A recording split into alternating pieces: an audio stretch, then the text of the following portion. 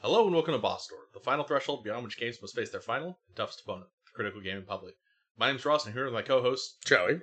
and today we're going to be talking about Earthbound, or Mother 2, for those of you who are correct. Everyone knows there's Earthbound. Yeah. You were confused about this going into it, because I kept talking about Mother's... I don't know. Every time I talk about Earthbound, people are like, get confused with Mother 1 and Mother 3 and how that sits. Yeah, like, I'm aware of it, but I was like, was Earthbound the first one? Like, nobody ever talks about... It's the first one that matters. Yeah, nobody ever talks about Mother, you know? Yeah. So they talk about Earthbound, and I'm like, so is that Mother 1? But then there's Mother 3? What's Mother 2? And it's Earthbound, so... Yeah, they also just re-released Mother 1, but they called it, like, Earthbound Origins. Yeah. And so now it's just like, Jesus Christ. Right? It's just untenable. Joey, what have you been playing lately? I wanted you to go first. Yeah, I know. It's just the name of the segment is called Joey, what have you been playing lately? But we don't have like a set. It's not like, there's no logo that comes down. We don't have... You don't know that. I mean, I could go first. One of these days... no, I want to go first. I got games to talk about. So I've been playing a few very well-known indie titles, but relatively new. For some people probably haven't heard of some of these, right? But they're very well known as they are. I'm sorry, they're indie games, yeah. right? But I like all these games, obviously. But I like what they're doing. Like they're doing interesting things in the scene. So I'll explain what I mean. The first of the games a lot of people have heard about. It was at the VGAs. They talked about it a lot. It was Neon White.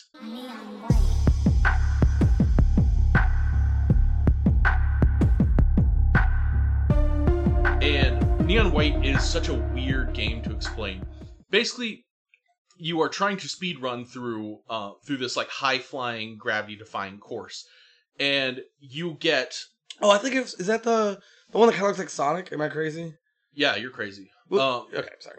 I have no idea what that is. There's a game where you run and there's like trees and shit, and it looks like a Sonic but fun, like a 3D Sonic. Oh, I think I know what you've seen on Twitter. Yeah, yeah, that game is not released. That's just the guys making it right now. Cool. I know what you're talking about. It's a free running, kind of a cluster truck situation. Yeah, the thing is, they might have seen that a year ago or 6 months ago. It's one of those things. Like Yeah, I've seen it on Twitter. I just don't remember when I saw it. Yeah, I actually haven't seen it recently. That's a good point. But I like that game. No, Neon White it's a first person speed running shooter card game. So this is every time you text me about indie games, it sounds like this. You're like I could not be any more clear. Yeah, I'm like I can't even fathom what you're talking about. The idea behind it is, I won't necessarily explain the plot, but you have to run through a course, and that course has a bunch of demons on it, and the demons, some of them will drop cards when you kill them, and those cards you pick them up, and they're a specific weapon. So, like, there's like an assault rifle, there's an SMG, there's a pistol, and if you left click, you can shoot, and you can use the bullets to kill other demons.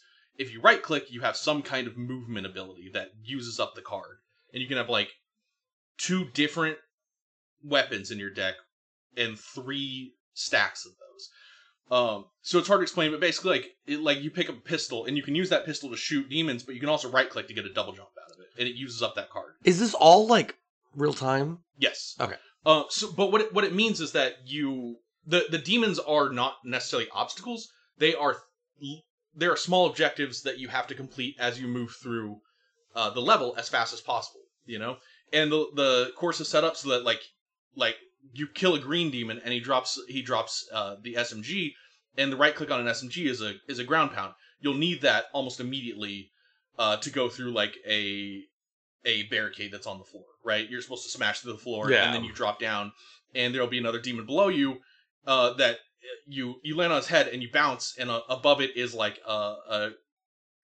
fireball thing, and that's got a shotgun, and it lets you launch and stuff. So you chain all these different weapons together with their different movement abilities to get through the course as fast as possible. So some sort of like first shooter car. Oh, the thing you just described. Yeah. Like, how would I describe that? I'm like, I guess the words you used. I know it sounds confusing, but the idea behind it is that... Yeah, it was hard to imagine what this game looks like. Yeah. Like, I have an image in my head, but also it's like... Because kind of what you're describing, the thing is, it sounds like railed in a way, right? That you need this to do that. So does it play like a platformer? Does that make sense? It is. It definitely has a lot of platforming to it. Yeah. But you know what I mean? Like, you're going through the level the same way every time.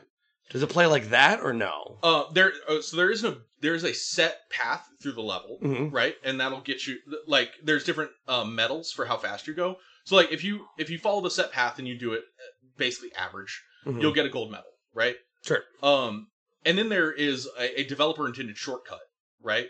Okay. In every area, and that will give you a green medal. And that's that would be a terrible prize at the Olympics. You got a green medal. You were the fastest, but you did run across the track. Yeah. The medal is supposed to represent the fastest competitor. It's in the plot there's a bunch of people competing, and the guy who's done the best and fastest forever is neon green, you know? Sure, yeah. So you get the green medals for beating his times, right? But then I learned about this on a YouTube video because I've never gone this fast. There are red medals, which are the developer medals. I didn't even know they existed until I watched a YouTube, and it was like, and then you can get the red medals, which are developer times. I'm like, I've never even seen that. And I've gone fast. Yeah. You know? But the idea behind it is the levels are open. So there's a lot of different ways, a lot of times you can traverse through them. And it's really, really fun to chart your own path. You know? Yeah, so it sounds, the best way I can try to fuse this from what you're sounding, it plays like a platformer in the sense, it sounds like, because you're trying to go fast. Yeah. You're trying to get through the level as quickly as possible. It has that Sonic multiple level things, but it has that Mega Man weapon thing. But Mega Man's really slow, which is kind of hurts it. So it's like Sonic and Mega Man fused together is my best guesstimate. I guess that's you could kind of think about it that way. Yeah, what if Mega Man went fast? Yeah. Yeah. Yeah. I'm trying to make out a water cooler pitch. I know. Yeah. I really have had a hard time trying to think about like how to pitch this game. But the idea is that you start seeing shortcuts, you know? Mm-hmm. So like at one you'll find ways to like where it would normally ask you to use one of your abilities, because every time you use it the card goes away, right? So but a lot of times there are ways to skirt around the objective that you would have normally used the card to get through. Mm-hmm.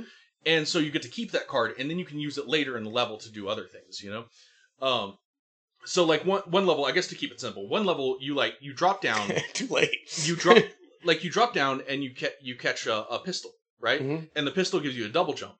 And what you're supposed to do is jump across, and then get another pistol and kill the demon in front of you, jump up to a higher level, kill another demon, get another pistol, jump up to a higher level, and it wraps around in a circle. Mm-hmm. But what you can do is as you drop down, you catch that first pistol, and you shoot the demons that are in front of you. You do a 180, and you double jump immediately, and you completely circumvent that whole circle. Yeah. You just get right up to the top, right? And then you've got... Those two double jumps were irrelevant. You didn't need those. Yeah, I hear you're saying. I think my analogy works still with this, except for you're like, yeah, but like the fun of the game comes out of like, they really kind of plan the routing in really interesting ways. That feels creative. Even though it's planned, it gives you a sense of agency, even though it's like design shortcuts and stuff. The thing I like most about it is there is a leaderboard, and the leaderboard's busted because people cheated.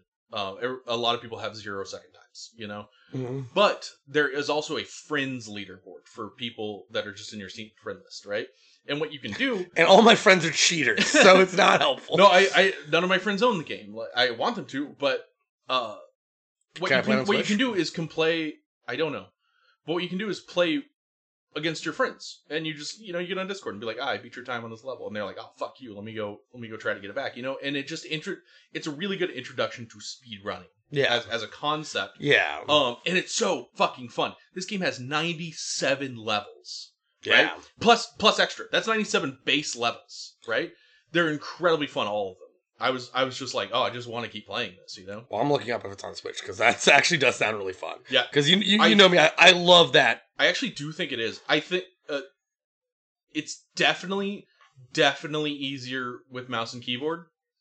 I typed on Neon Genesis, and Evangelion came up. Yeah, because that's not the name. Yeah, Neon Green? Neon White.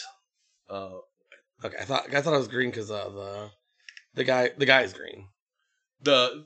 Your character is Neon White, so all the characters are called Neons. You're dead people, and you're fighting for your right to get into heaven. and all the angels are like, you have to kill demons for us because you're all bad people, and whoever does the best gets to stay in heaven, and the rest of you fuck you. It's a lot of fun, but you're all called neons for no reason. So there's neon white, neon green, neon purple, neon red. You know, Yeah. I don't know why it is what it is. And if you did what I did, you could get it for PS4, PS5, or Nintendo Switch. People who make this game, contact us. I do think it's on Switch. It is. I just looked it up. Yeah. Yeah. So it's on the consoles. I don't think probably Xbox. Yeah. There's things like it is a shooter. It doesn't require a lot of you, but you can definitely do things with a mouse and keyboard that you will not be able to do with a controller. You know, just rapid movements and precision aiming and stuff. But it's not going to prevent you from like having sort of a maximum amount of fun with the game. You know what I mean? Yeah. It's just there's no way you could go the fastest on a controller. Challenge accepted. I mean, by all means.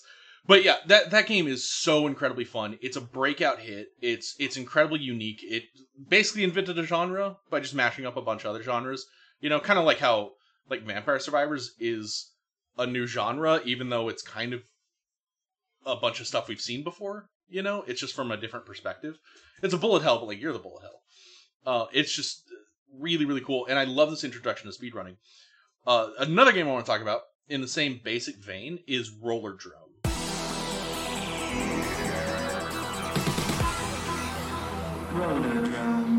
Roller Drome is a third-person shooter where you're on skates in a skate park. I'm not interested. You can say 80 more adjectives after that. You're like third person on skates. That's it. Come on. But the idea behind Roller Drome is you are you're in a futuristic blood sport. So in that arena with you is a bunch of dudes with rocket launchers and flamethrowers and guns and bombs and lasers and sniper rifles, and somehow safer than the NFL still. And you have to skate around and take them all out as fast as possible because you are timed, right? Mm-hmm. It doesn't matter what time you get to progress to the next level. You can always progress, but you are incentivized to get that higher time, you know? And they incentivize that in a few ways, though. There's different points you can get, and every time you get into the air, basically, you can do tricks. Like Tony Hawk, you know? Like Tony Hawk Pro Skater. You just do tricks, and that increases your score. That's also how you reload. Oh, that's cool. It's amazing. Like, when I first heard about this game, I was worried it was just going to be a shooter and a skater that did not mesh. Yeah, it's like, you can do tricks and stuff, or you can shoot things, but they don't, like, there's no connective tissue, but you reload when you do tricks. So you go up a half pipe, you do a sick, kickflip or whatever the fuck you do in skates, right? And it reloads your guns, and you take out the guy who's shooting you with a rocket launcher. You're running rollerblades? You can't kickflip a rollerblade. You flip the skateboard when you do a kickflip. Yeah, I know. If you do that with rollerblades, that's... I said the one thing I know. Right? You can't do a Christ Air either. It's all I know. Yeah, so that's the other one I knew. Yes. I was gonna say Christ Air. I've played Tony Hawk.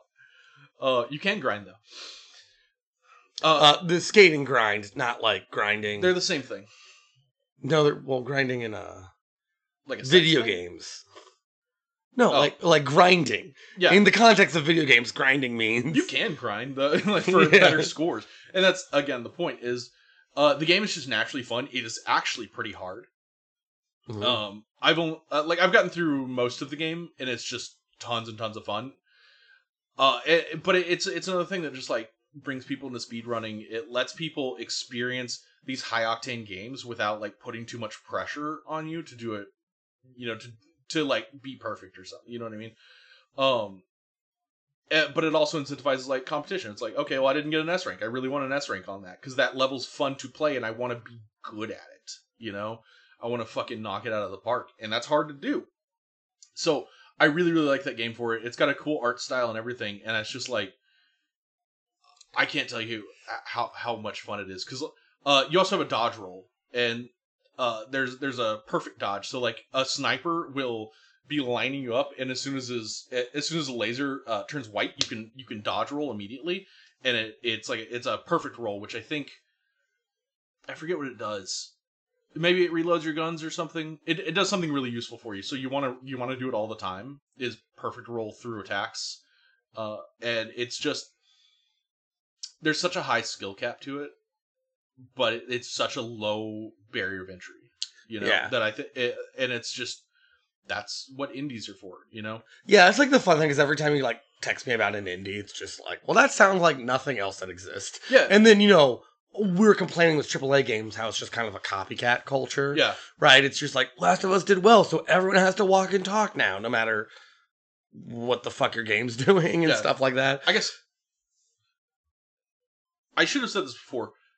We're starting the indie block now. Yeah. I was transitioning to that. I should have. Yeah. So we're gonna talk. We're gonna have a grab bag episode. We're gonna talk a lot about indie stuff, but we're gonna hit all these indie stuff, and we're gonna have more. I think more thematic stuff where we talk about how they offer new genre, like the value of indie. Yeah. Right. Now we do not on every episode these intros where we talk about games we've been playing. Ross is always going to bring indie games. I'm pretty sure. Yes, it's going to be and so I'm trying to indulge in that and play some of these indie games myself. I like all these indie games, but there's so many of them. But they're all cheap. Like I can buy 6 indie games for the price of like one Final Fantasy. Good. It seems. In my opinion, the point of doing an indie block is to demonstrate the value of indie games as compared to the AAA market, right? Yeah. And one of the biggest values, I think honestly, one of the biggest things is that they are less than half the price of any AAA game. Crazy. Way less, right? We talked about Hollow Knight. That's a $15 game. Yeah. Like that's insane. Yeah, it's one of the best games I've ever played. If they sell Silksong for $100, I will buy it. Yeah. And I'll be like, that'll be worth it. Yeah, and I've just been playing like Hades and Slay the Spire a lot lately, and like that cost me altogether less than $30. Exactly. Which is insane. Like because I've already gotten more hours than that than like a lot of Yeah. The most expensive game we're gonna play in this block is $40. What is it?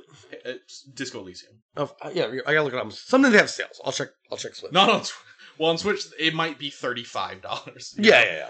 I mean, but all these stuff have sales. You can just check. Yeah. It's just Nintendo is legendary for not having sales. I found stuff on sales for indie block already. Okay. I found Hades was I mean, they that is true, but it's usually the core price games, right? It's the Nintendo products, right? That never go down in price. But you can still buy Monster Hunter for $4 because for some reason no one here will play it.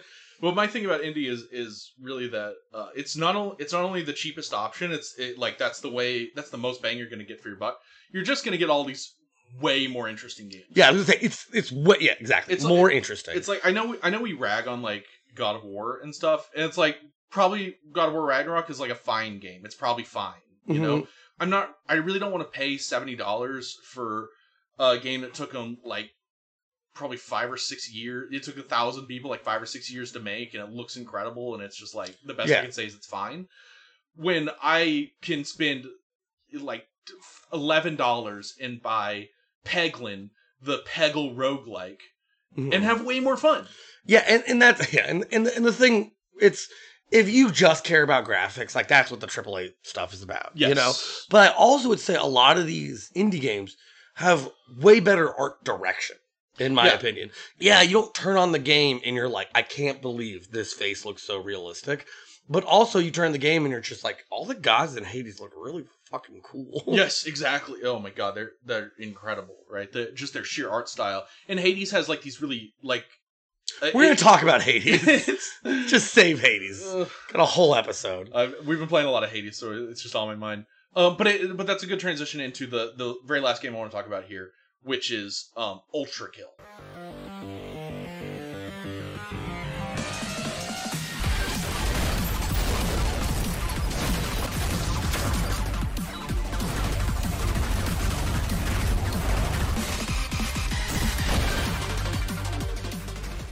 Before, if you ask me what the best first-person shooter ever made is, I would say Doom Eternal.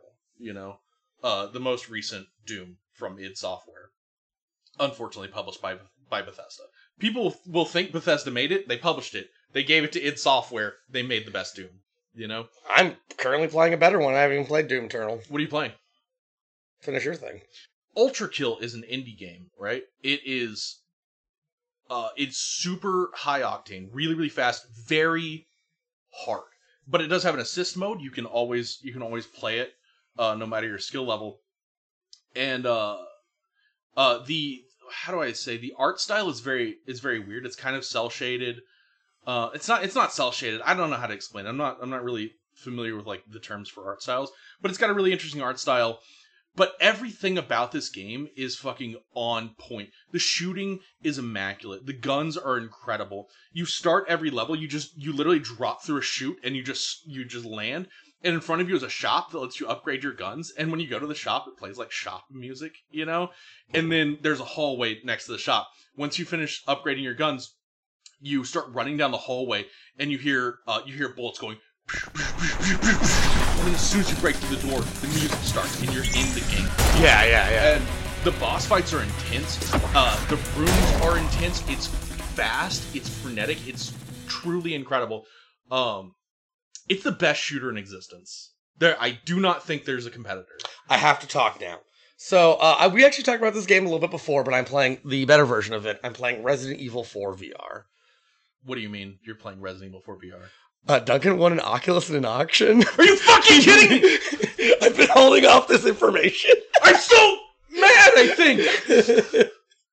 Yeah, I just started a couple days ago. I mean, we're just doing it whenever we can. Just do it like trading off and making progress. I want to live at Duncan's house now. Duncan, if you're listening, let me live with you. He's like, in February, when this actually comes out.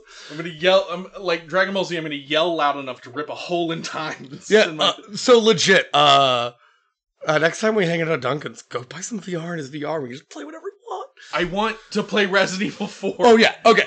So I haven't done much. I had two experiences. When I first did Resident Evil 4 VR, the intro, I can't even describe. Okay. I'm still kind of like, I have a weird visceral reaction when I do VR. Yeah. I have had one friend who's had it, and now my other friend has it, right? But I mostly spend the first, 45 minutes going, oh my god! Oh my god! Oh my god! Yeah, I literally spent 20 minutes just not pressing enter into the game. I'm moving around, but just experiencing VR is just really cool, in my personal opinion. It's kind of an obsession of mine right now. Yeah, and so it's just so it's one we always talk about there's space. It's hard to find the space for VR, but he has a pretty normal living room. He had an idea for my friend where you put a rug down and you stand on the rug, and that's where you know your space is.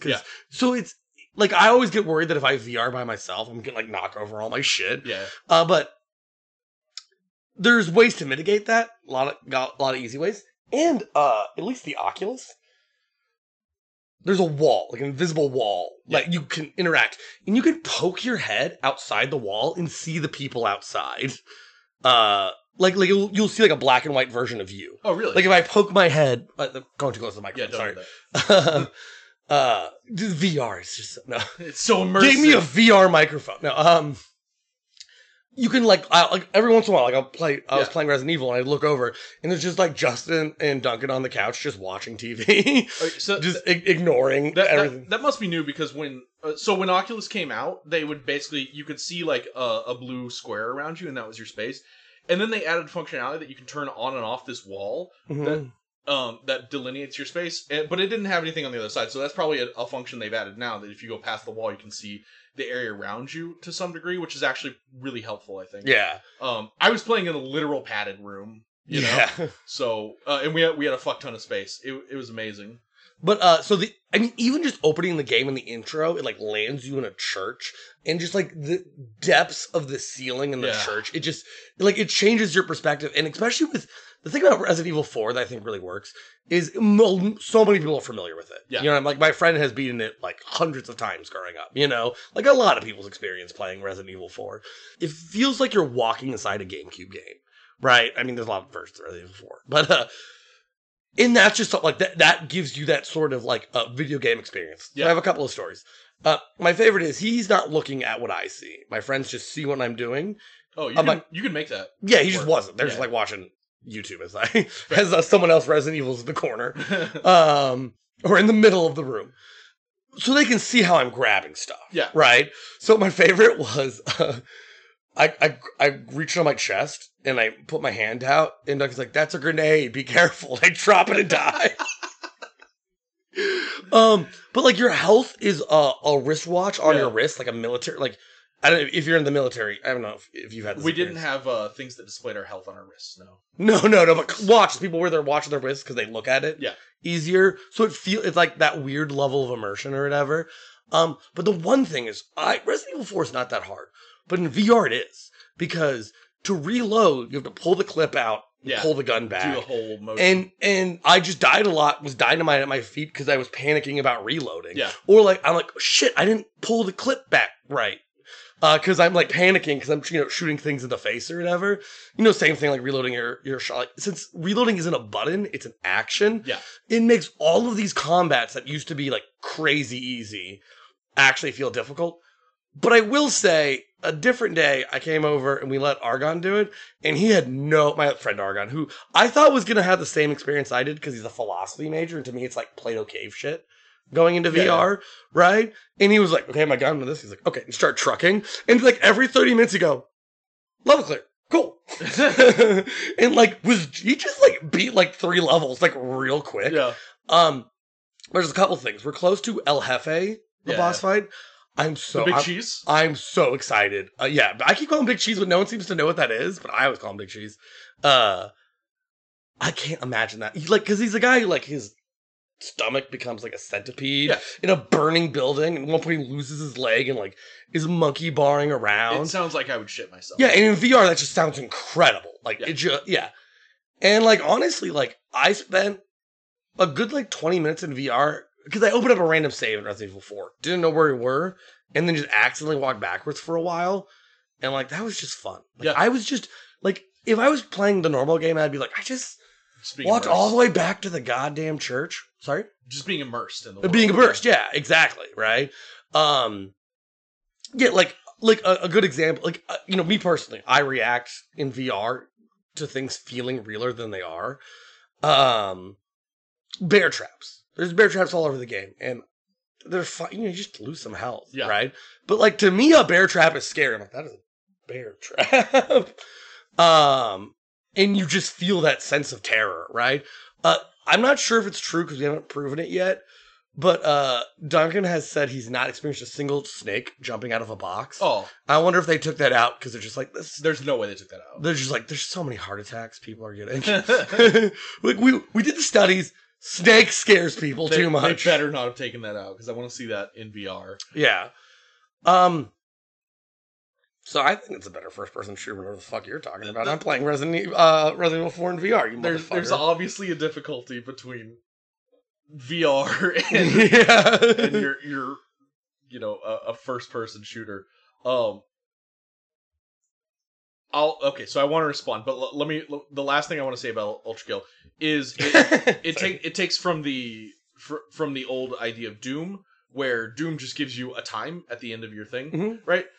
This one gives you a score, and the scores are really, really cool. Like they're super fun to mess with, and that's a lot of fun. But like Doom basically invented speedrunning, because you could save your replays as demos, and people would upload them to the internet, and that's what started Speed Demos Archive, which was the first major speedrunning website, for multiple games. Like there, at the same time, we had like the Elite for GoldenEye, which was probably the other biggest competitor for actual speedrunning. But the Elite is still just running GoldenEye, and Speed Demos Archive largely doesn't exist. It's all just become speedrun.com at this point, But that all started with Doom in their demos. That's why it was called Speed Demos Archive.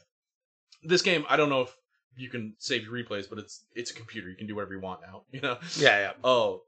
But it follows that same formula where you go through the level, you do whatever it asks you to do, you have a lot of fun doing it, and then it gives you a time and a score at the end, and you're like, I want to beat that time, and it just pushes you towards speedrunning, and this one is just hard. This is a hard game. Again, there's an assist mode. You can always play, which is a really cool thing. We'll talk about that later in the block when we get to Celeste, which, coined the term assist mode. But Ultra Kill is easily the best first-person shooter I've ever played. Everyone I've seen playing it online are either like, this is the best first-person shooter ever, or it's the best game ever, I don't necessarily agree with that, but it's up there. It's fucking great because every bit of it is just perfectly designed. It's 100% on point. You know, we're like no minute wasted, no little thing added that like wasn't necessary. That you're like, oh, was that an executive decision? You know, it's just every bit of the game is tight and perfect. For VR, you've got Resident Evil 4, you've got Half-Life Alyx, you've got Pistol Whip, right? 3 of the best shooters ever. Well, I haven't played RE4 yet. VR. Really you know? weird. We did a podcast. Honestly, there's such a weight lifted off because this was like 5 days ago I first got to play it. Yeah. And ever since then, I wanted to like go at your house with a boombox and be like, we can play Resident Evil 4. And like, just like, you've just been I would have told you if you could have come over once, but you just couldn't have. You know what I mean? I will take a day off. Oh, because the thing about RE4 VR is it's on the Oculus. It's on the Quest 2. Which, used to be called Oculus, right? But it's the Meta Quest now. It's not... Exhausting. Yeah, it's unbelievably awful. Because the Oculus is still like the Steam thing, right? That's what they call theirs, the Oculus. But the Quest is owned by Facebook, by Meta. And I don't want it. As like, it's actually the most affordable and probably the best VR headset you can get. But it tracks your biometrics. It will make a recording of your room and things like that. And it just... Facebook doesn't need more of our money. Our data. Or our time or our data, you know? And it's not like those things aren't going to happen with the Oculus, right? The march of money is incessant. But I think we should all collectively just say no to Facebook at this point. You know what I mean? Meta doesn't need to exist. We don't need this competition between VR headsets. We had a chance to not make it a console war, and worse, we've made it a brand war. You know? Yeah, no, that's what. So that was the thing I was going to say, is especially going back. I haven't done VR in a little bit, but going back, my experience with VR always is this is just so obviously the future of gaming. Yeah. Right, but it is now being hurt by the present of gaming. Yes. Right, which is they've turned it into a luxury hobby, and they made it kind of inaccessible, Like, even the PS5, it's, like, to me, a huge bummer. It's hard to buy PS5s. I know some of that is chip shortage COVID shit.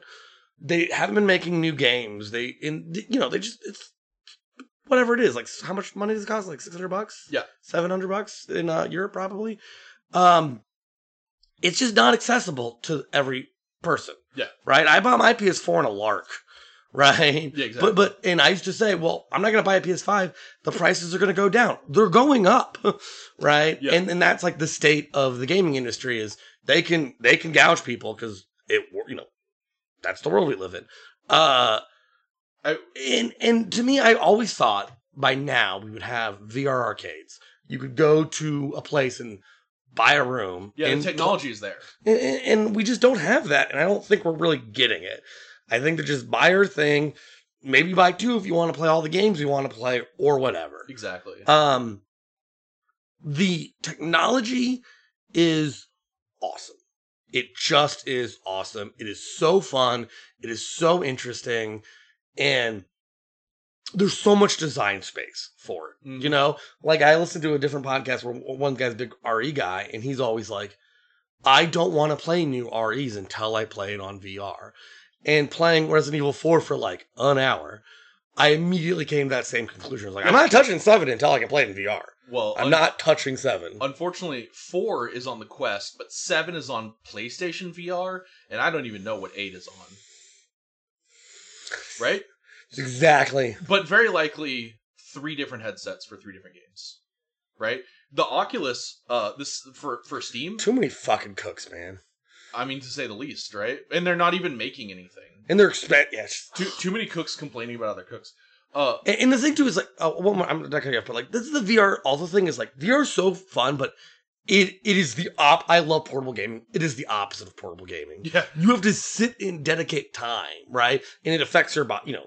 Sometimes you get dizzy. Sometimes you're standing up while you're playing it. So it's like, it's not like sometimes me and Ross will be like, we're just gonna play Monster Hunter for the next 16 hours. Yeah. I don't think anyone's really doing that with VR. No, I can never play VR for more than a couple of hours. Yeah. So to get the investment, if you're looking at investment at like time versus money, it seems so impractical to get 2 VR sets, if that makes sense. Yeah.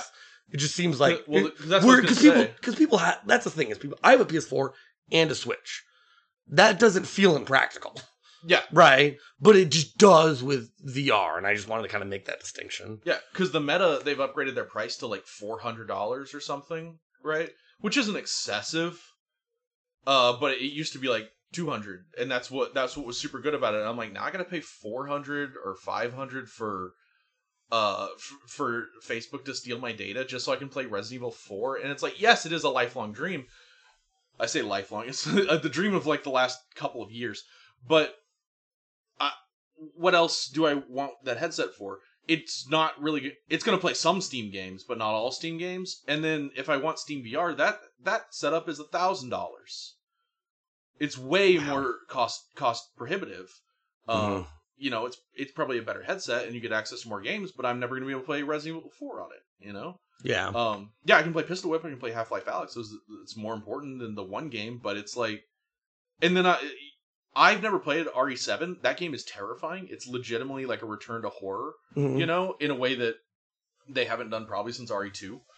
And it's not even that. Like it's a different kind of horror, you know. It's being trapped in a house with monsters. I want to play that on VR so bad so I can just fucking piss my pants, you know? Yeah. I will never own. I don't know anybody that does, and I don't know how to ever find somebody that owns a PlayStation VR headset. Yeah. I'll likely never play that game in VR. And that just depresses me when I think about it. It's just a huge bummer. And it didn't have to be that way. Yeah. They didn't have to be console exclusive, but they are just because people, these huge billion-dollar companies are desperate for more money, and they'll hurt us any way they want to get it. And speaking of billion-dollar companies, if we ever want to afford this, we tend to make long podcasts. Manscaped, I'll do 4 hours for you. I'll do 4 hours shilling you if you give me the money to play all these things. I will shave my balls on YouTube. It's true. It's true. I will. Getting word, I'm not allowed to do that. YouTube says no. Well, they can't. They can only say no after the fact, right? yeah. Better to ask for forgiveness. All you gotta do is shave your balls alone. You get that million views in like the first hour before the episode is taken down. You've made your time. I don't think 1 million people are gonna watch me shave my balls. We're gonna have to hype it up. yeah. Might have to take this one to Pornhub. I don't know. Yeah, Logan Paul. There's a lot of people that put their streams and stuff on Pornhub now. It's kind of weird, you know. Like there's a subsection of Pornhub that's not porn. It's just like people playing video games and just basically making YouTube videos. I think it's extremely funny. Yeah. It started as a meme, but I think like there's people with genuine followings. yeah.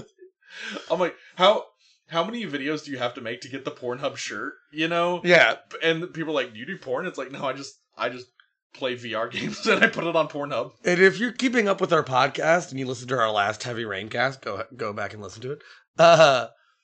We're gonna post washing a filthy cucumber on Pornhub. We already talked about porn a lot in that one. Yeah. A lot's an overstatement. We didn't talk about porn a lot in our Heavy Rain thing. No, we're saving that for Beyond Two Souls. Yeah, we definitely have to move on to Earthbound now. I knew, because I blind revealed the RE4 thing. I just knew that was going to be like, oh my god! I'll talk about VR all day, too. So, yeah. Those are the 3 games I want to talk about. We will, when I get a VR space, which will be, sometime this year, we will be doing a VR block. Yeah. We've done a Souls block.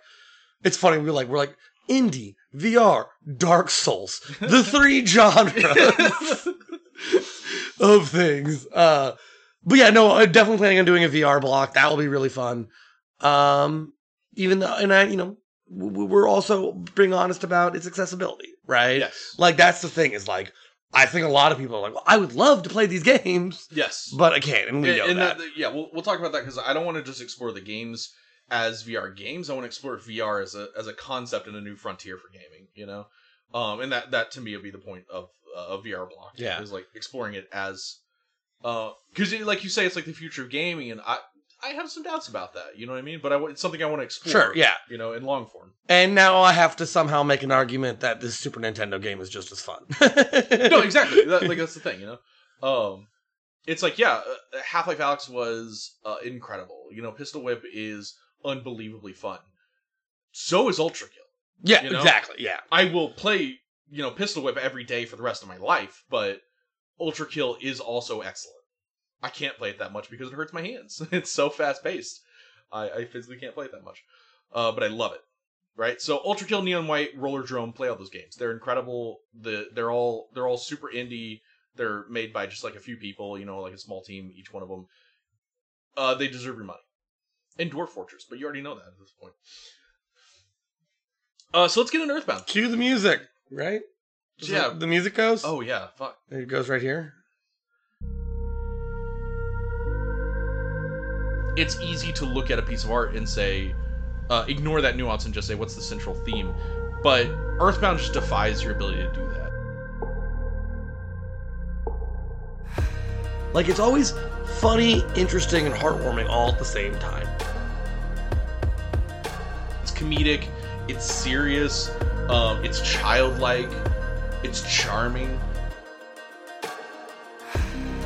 It's about the purest fundamental thing that we have, which is ourselves, our introspection, our interiors.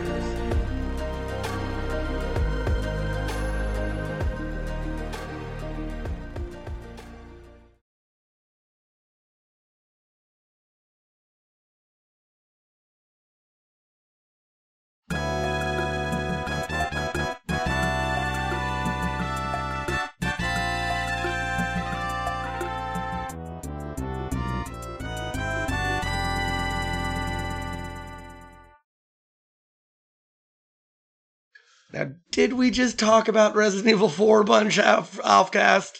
Who's to say? We'll never know. It wasn't recorded. So anyway, let's talk about Earthbound.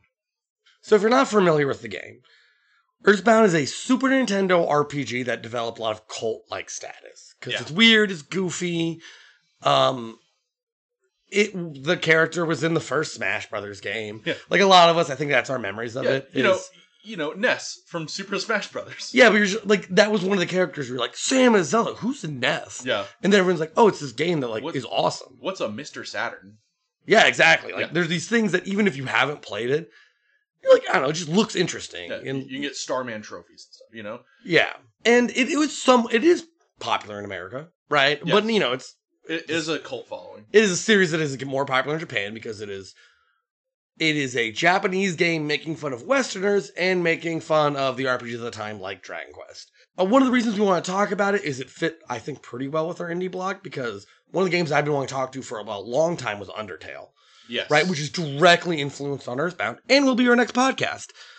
But I was always like, because Ross hasn't played Earthbound and I haven't played Undertale. So, you know, look at us using our stuff. PB&J. Yeah. I don't understand your references. I'm a vegetarian. Fair enough. Yeah, I make it on meat bread. So. yeah, who wouldn't? It's like a McDonald's sandwich, just 2 fried chickens with PB&J. That's definitely a thing somewhere. And almost definitely a thing. Like that sounds like an Earthbound thing. You know what's funny is the British people think like PB&Js are gross. Like they don't understand them, but they're like an American food. You know what I mean? I keep seeing these photos of like British breakfasts. Yeah, and it's like half beans and like onions and potatoes. You want to like throw up. But that's my favorite bit about that, where he's just like, "What an inconsiderate way to start your day." It's just funny because it's the British, like the most inconsiderate country to ever existed, only to maybe be made by us, the country that they spawned. Yeah. Earthbound. Fuck the British people. I want an Earthbound making fun of British people. The best thing the British people ever did was make the American people, and look how that turned out. Yeah, that's not the best thing they've ever done. What was the best thing they did? Soccer. Oh, fair enough. Did they make soccer? Yeah. Jesus. That's always the meme, right? Is Canada makes hockey, is the best at it. America makes football. No one's else allowed to play, so they have to be the best at it. England makes soccer. They always lose. So I was like, if we ever do Undertale, or when we do Undertale, not ever, I wasn't so skeptical. Bro, I was like, we should play this game. I'm like, fuck off. We're playing Souls for 6 months. Fortnite only. Uh-oh. I suggested this in a lark, and I'm afraid you're going to make me play it. I'm scared. I'm going to make us play it. That happened with Last of Us. You're like, we have to play Last of Us 2. And it was just like, I like our podcast, but like none of us had fun during there's a darkness in my soul. Yeah. It's mostly filled with David Cage games. Undertale pairs really well with Earthbound, obviously. And it gives a whole chance to do a bunch of indie games, right? Yeah. We've already done Hollow Knight. But Ross is always playing indie games, so we have a lot we want to work on. But I also think Earthbound kind of is the spirit of indie games before indie games existed. Yes. And I think there's an idea behind this, and I wanted to cap off the indie things with Mother 3, which was never released here. Because they're games that I think kind of transcend what was going around them in the genres, right? Like we had Dragon Quest and Final Fantasies, and Earthbound is just so different from that, right? And you get a lot of experiences that are unique, while also just being a game, like just being something that also feels familiar, if that makes sense. So the kind of, if you don't know what it is, the series, there's Mother 1, 2, and 3. You might have heard of Mother 3 because everyone's always trending every Nintendo Direct because it was never released in America. No one plays Mother 1. You can play it now on the Switch because it is dreadful. It is an RPG, but every step is an encounter, and all the encounters are really hard, and you need to grind a whole bunch. And the game just is very, very tedious, right? Earthbound is really the only part of the series, which is again is Mother 2, that got released in America and has a sort of following, and for good reason. Yeah, I think Earthbound plays really well in America, honestly, because a lot of it is because it's very recognizable to Americans. It does like satire American life pretty heavily, especially in the beginning, when it's like the police are corrupt and want to beat you up and stuff like that. But the game is also just like generically charming in a way that is honestly, you don't find it in other games. You know, other games like are cute, like Kirby and stuff, but there's this like almost nostalgic charm to Earthbound. And I don't just mean like being nostalgic for Earthbound, an old game. I mean like when you play Earthbound, because I never played it, right? I felt nostalgia for something I couldn't even like put my finger on. You know what I mean? I just felt like it took me back to those days as a kid where I would just play games for no reason. You know, I would just play what I owned because that was fun to do. And playing Earthbound made me feel like that, where I'm just like, I don't really know what I'm doing or why I'm doing any of it in the story of the game, but it's fun to do. I want to keep playing. I want to keep progressing. And it makes me feel like a kid again when I play Earthbound, you know? Yeah, it kind of reminds me of what I call Quest 64 syndrome. A bunch of people own Quest 64. It's not a good game. It's just bad. But you got people who are just like, I know Quest 64 backwards and forward because it was one of the games I owned. Exactly, you know? And like these days, I could probably play like Myth with my eyes closed, you know? And as a kid, I didn't play Myth, but I played Riven, which is significantly harder. It's Myst. It's not Myth. Oh, I'm sorry. I'm saying Myth. Yeah. Yeah, I was like, I think you're saying Myth. But then I was like, can you play Myth with your eyes closed? That game seems like the hardest game to do that with. Yeah. Oh, but like Myst is actually pretty simple. Like the puzzles really aren't hard to figure out. And then Riven is like you have to decode languages. You know what I mean? Really shitting on 10-year-old me. Thanks a lot. 10-year-old me is like, I have to play a piano? What's going on? But like when I played Riven as a kid, and I never got very far, I just liked looking at all the pictures and backgrounds and stuff. Like it was just fun. I was like, I don't know what I'm doing. I didn't even know what puzzle games were. But I was having fun doing it. Yeah. You know? And that's how I feel about Earthbound. I really think its charm transcends genre, it transcends location, you know? Obviously, it was really well received in Japan, but I think it's the kind of game that'll be really well received anywhere by anybody that plays it, because it has this universal language of like charm and childlike nostalgia to it. And obviously, you got the most important thing, the Sakurai Smash Brothers bump. Exactly. Got Fire Emblem in America. Thanks, Sakurai. You have good taste in games. Yeah, as we end every podcast. Thanks, Sakurai. Yeah. But I was kind of dividing this game into a couple of different things because it is a game, it is a satire, but it's also more, and we'll kind of get to the layers of it. On its surface, it really is just an RPG. It almost feels at the beginning very like Pokemon.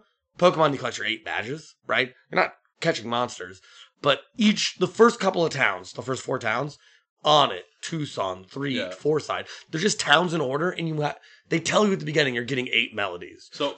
Sorry, fun fact. I was just looking up who the creators of Earthbound are because I realized I didn't know. Mm-hmm. And one of it was made by 2 companies, Ape Inc. and HAL Laboratories. And, the people who make Smash Brothers. Yeah, and Ape Inc., who is now one of the development teams that make Pokemon. Oh wow, really? So they went on to make Pokemon. Yeah, I mean they're a company called Creatures Inc. now. I thought it was not Game Freak. Well, Game Freak is the overall company, and Creatures Inc. works on Pokemon. You know what I mean? Love corporations. Yeah, and of course, Game Freak is owned by Nintendo. You know? Yeah. Who's owned by Scheinhard Wigs? Who is in turn owned by BP Oil. Yeah. One of the things that always happens before we record, I tend to listen to our old podcast. I become conscientious of the things they say too much. So one is Deep Cut. Listening to our Heavy Rain, I said objectively a lot. She's like, objectively terrible. It's just... So I didn't want to say deep cut because it's 30 Rock. It's not that deep of a cut. Yeah. Surprised you didn't say there's 2 things you do constantly. Well, God damn it! Now I hear it. I do say that a lot. Yeah, I have to edit these, and I don't disparage it because I do the same shit. But it's I really tune into how much we our specific speech patterns. I feel like it really brings us in inwardly because it's a lot of God, we're so funny, and also I hate myself so much. It's that cross part of brains. Earthbound. So yes, structure perfectly back on track. Earthbound is structured like a normal RPG, and it feels like it's going to be very regimented. You go to a town has a problem, solve that problem, go in a cave, you get your melody. It feels like that's going to be the progression for a while. It mostly stays that way. It gets a little more non-linear at the end, but on its core, it's just a normal RPG. Yeah, collect the 8 melodies, fight the big boss. Yeah, with a charming set of changes to the traditional formula. Yeah. So the normal stuff is, well, you got to buy your equipment, in an RPG, but you're a little boy kind of in the 50s, like an American 50s, right? That idyllic white picket fence kind of American town. Yeah, and so what are you fighting with? You're fighting with bats and yo-yos and plastic shit. bats and toys and shit. And what are you fighting? Dogs and birds and automobiles and stop signs and crazed ladies who are hitting you with their purpose. Not purpose. Hitting you with their purpose. Men from beyond the stars. Yeah. So this is just a vomit monster.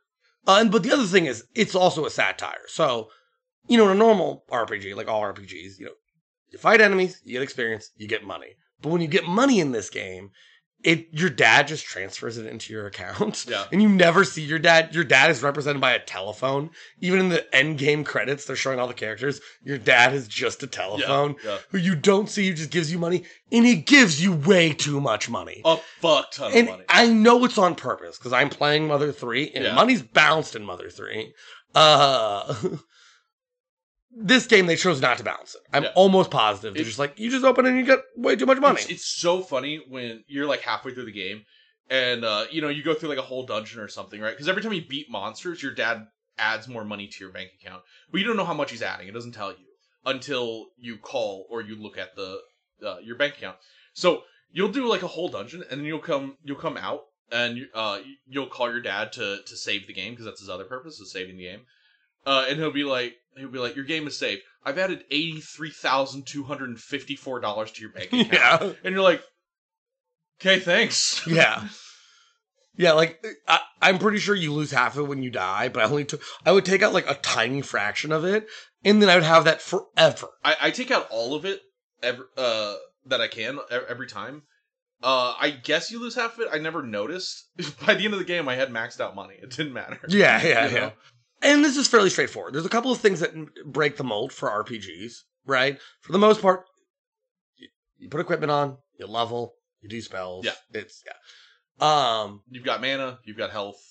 Yeah, they call it PP, right? Yeah. Power, what, psychic points? Yeah, psychic power, something like that. I thought it was the PP. Venture Brothers reference.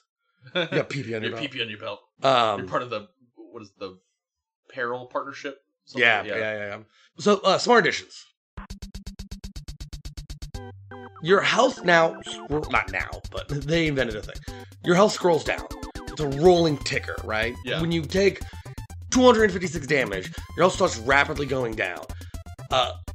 You can heal before it goes all the way down, or win the fight and it will stop. Yes. Right? So there's certain enemies that will explode, that will do mortal damage to people, but you won't take all of that because they die in the battle ends. If you do them last, generally speaking. Mm-hmm. You know? So sometimes they'll show up with other enemies, and if you kill that enemy first, you're probably gonna die. You know? But also when you can heal after taking damage, and it'll immediately flip that counter back to going back up. Mm-hmm. It'll only heal you to like the point you would have been healed to if the counter had reached its bottom, right? So like, if the counter would have put you to 0 and you heal 90, it's going to heal you back up to 90. It doesn't matter if the counter was sitting at 45. Yeah. You know, Mm-hmm. It'll heal you back to what you're supposed to be at, but it'll stop that countdown immediately, right? Yeah. But then if you're healing and you take damage, it will start ticking back down.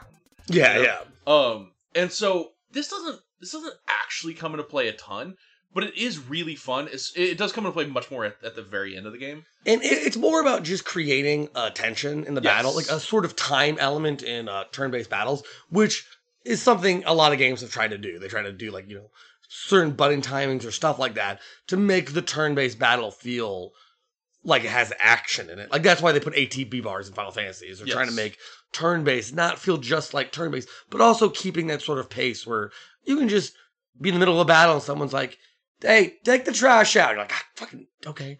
And just put the controller down, right? And it also affects your decision making, which I really like, So, like, especially at the end when a monster will do a massive attack that hits your whole party for like a fuck ton of damage, right? You really need to get off a multi-heal fast. But, like, Ness is the one that'll get the multi-heal. Ness is kind of slow. Right? Yeah, so that came up a lot. That's a good point. Yeah. What you could set up your normal attacks, like maybe you have enough time, and you can sit there and choose your attacks and set up a normal fight. But maybe somebody's going to die really fast. What I like to do is go defend, multi-heal, right? Because defend is almost instantaneous, so it gets through everybody else's turns because the turns are done in text. It'll say this person did this attack, did this much damage. This person did this attack, did this much damage, right? And it'll do it at a set rate. So if you make people and spells, they have casting times, right? Mm-hmm. All the while your health is ticking down. So the actions that you choose, if Ness is slow, he's still going last in your party. If the rest of your party have long actions, their health might tick all the way down. Yeah.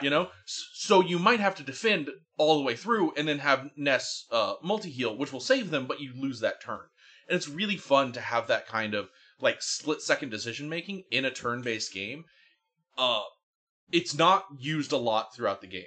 Yeah, but as someone who's just played Earthbound into Mother 3, I've experienced a lot of that, like, come on. Yeah. Like enough that it's ingrained into my thought about the game. And I've had quite a few times where I'll save somebody at 1 health. Mm-hmm. They're ticking down, and I get that heal off, and they go from 1 back up. You Yeah. know? And that always feels good. And honestly, I'm shocked that other games have not taken this. Dude. I don't know any other game that has the system, and I'm like, it should just be stolen. Yeah, and there's one more system that this game added that I also think is just like the best version of it. This was another problem at the time. Random monster encounters can be frustrating. Yeah. You're like exploring a dungeon, you take 2 steps, you're like, God fucking damn it. Because your screen warps. They made the monsters on the overworld, but if you get them from the front, if you bump into them when you're both facing each other, It's normal. If they hit you from the back, they go first, and the screen goes red. And if you hit them from the back, screen goes green, and you go first.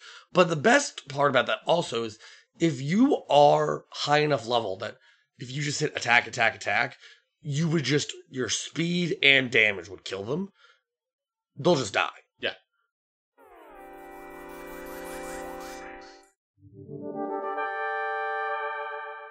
And so when you hit things from the back, that are around your level, you tend to just kill things. Yeah. Right? So that allows you, so if you're walking through an old area, you don't have to just fight ants again. Right? Like, and when you're a high enough level, they start to run away from you. Things don't run away from you just based on level, though.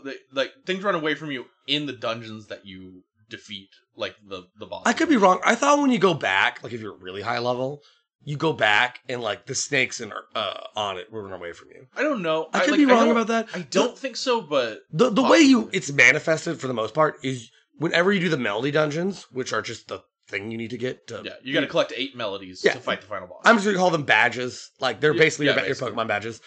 When you're leaving, everything runs away from you. And it's really cool because you're getting back attacks constantly. Yeah, because they want you to walk back outside the dungeons because, one, games this time do that a lot because it just allows them to make their games longer. Yeah. And it's what Dragon Quest used to do. Dragon Quest, you would beat something and then you have to leave. Yes. Right. Which can sometimes be as hard as going in. Yeah. You know? But this, they made it so it feels like while you're leaving, you just feel so powerful. It's a victory lap. Yeah, it's a victory lap, and you just get like free experience as things run away from you that you can choose to fight or not. And even if but sometimes you just kill them. And even if you're not getting the one-shots out of them, because a lot of time, what happens is when you go into a battle, other monsters nearby will rush into that same battle. And a lot of times, that means you're not going to get the one-shot, but you still get the first attack. And that's usually enough. Yeah. That's usually enough to make it trivial. You know? Like, at least you're not taking damage. Yeah. So even if you don't one-shot everything, you still feel like a monster, you know, coming out of a dungeon. You fight your way all the way to the boss, and you beat the boss, and even though maybe you're low health, maybe you're low on items or something, everything's running from you, and you're just back attacking everything. Yeah. And half the shit dies, but without a battle, and the other half doesn't even get to fight because you get the first turn. Yeah, and I've had many dungeons that feel like a slog, but then leaving, I'm like, I love fighting these exactly. Now. You're chasing them down. Yeah, it's a very different feel. So these are the two main mechanics this kind of changed on the formula, right? The rolling down counter and the overworld monster interactions, right? They're just obviously good, in my opinion. Yes. They really don't have drawbacks to me. And they're fun, and they're interesting, and they solve problems the genre had. Yeah. You know, at the time. And I'm shocked you don't see it more. And you can do interesting things with the monsters too. There's a couple of areas that I struggled through. One of them in the first area I ever struggled through was going between Threed to the Happy Village, and there's these trees that explode, and they have a lot of health. They do a lot of damage, and I just wasn't really high enough level. I was having trouble. But what you can do is you can, if you see one, if you have the distance, you can actually just walk backwards and scroll the screen away from them. And they'll deload, and you can go back through, and like a different monster will be there, or maybe no monster will be there. So you can actually like play with the actual loading screens, you know. As your screen scrolls, it loads in monsters. So you can use that to your advantage to like get through areas easier. Yeah. And you're kind of like preloaded into what you're going to fight in your head. Like you see that monster, you know what the battle is going to be if you fought those monsters before. And you can kind of just like, it just makes your decisions like faster and smoother and stuff. You don't have to think as much. The other parts of the mechanics are just a lot of like Dragon Quest references. Now I know all RPGs seem like Dragon Quest because it is the first console-based RPG. It invented the menu system. Yeah. Like the attack. Like I love Dragon Quest, super important. You know, say it all the time, but it's the most popular game series in Japan. Yeah. It's just not popular here. But some of these decisions are directly in the game. One thing that I'm not sure if you thought about or noticed is old Dragon Quest, you would never see your party. Yeah. You would just see the monster from first-person point of view. And also, those games were really text-based. Like, the wording on how you defeated monsters or whatever mattered to the players at the time, right? Which is why the text in Earthbound, I feel like, stands out more, right? There's like a level of, you do a crit, and it goes, smash! Yeah. And with like, a special font and everything. Yeah, and like that was something. The screen shakes. Yeah, like it's to evoke that early feeling of Dragon Quest, right? Which was this kind of, you know, which in Dragon Quest is evoking Ultima text-based RPGs, you know, computer shit. Yeah. That was a big difference between Final Fantasy and Dragon Quest, is what led to those series diverging. Final Fantasy was the first game to show you doing shit. Yeah, the graphics, you know, and your guy would come in with a sword, or you'd see a lightning bolt, and it was dramatic. It was more graphically pleasing, if that makes sense. And that's already been out and has kind of become the standard, if that makes sense. So Earthbound is purposely going back to that. But so how do you make it feel as engaging, right? As the more, you see your people do shit, right? They make the backgrounds look really trippy and they make the music really cool, right? Like, you can't tell me Earthbound looks less visually engaging than fighting in Final Fantasy VI at this point, in my opinion. Now, people talk about the backgrounds a lot because it's just it's like the most noticeable thing when you first start playing Earthbound is just everything is this weird, like it looks like the transitions in that 70s show. Yeah. Right? These like weird trippy things and all the music is weird. But like, it really, really helped mix battles. Dragon Quest used to be black text on a white text on a black screen. Yeah. That's interesting because like nothing has animations in combat. No, you don't have a party. Your party is a series of boxes that have your health and your PP, right? And then and your enemies are just images. They don't have animations, right? Spells have animations and they're cool, trippy animations. They're very fun to look at. And they do a really cool job for these abstract ways that they make the spells animate. When you get the higher level spells, they animate more. They're like bigger and they take up more of the screen. And it's not like, honestly, to me, it feels so much better than when I play Final Fantasy and I'm like, oh, I have Fyra and then I get Firaga and it's just like, it's a bigger fireball, right? These have like weird geometric shapes that move around the screen and stuff.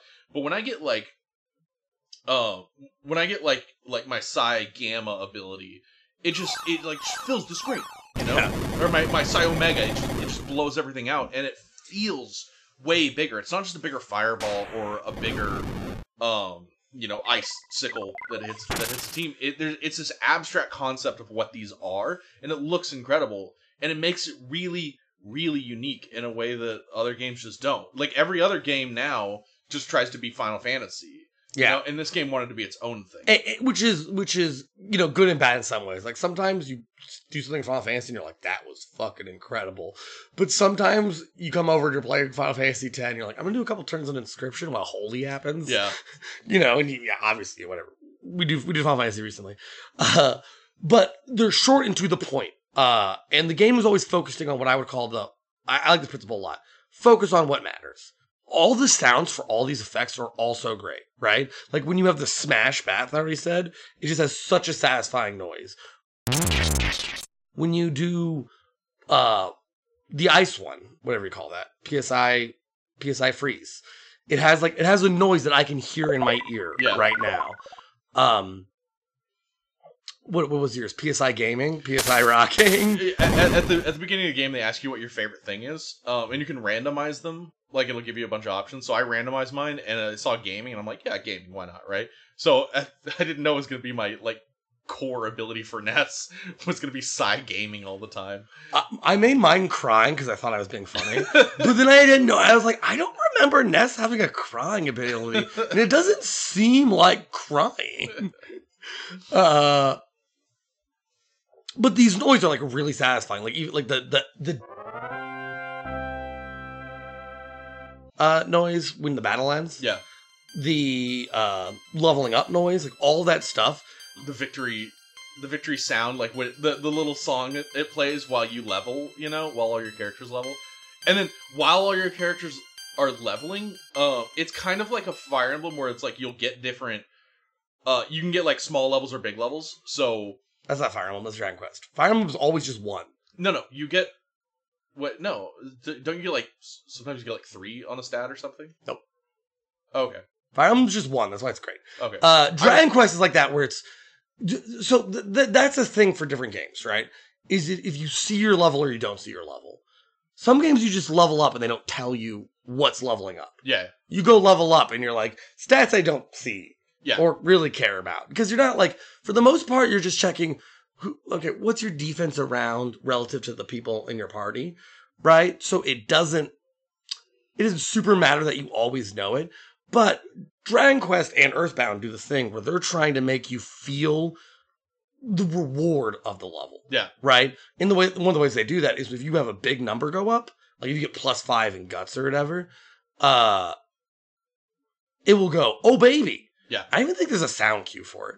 I don't know. I don't think so.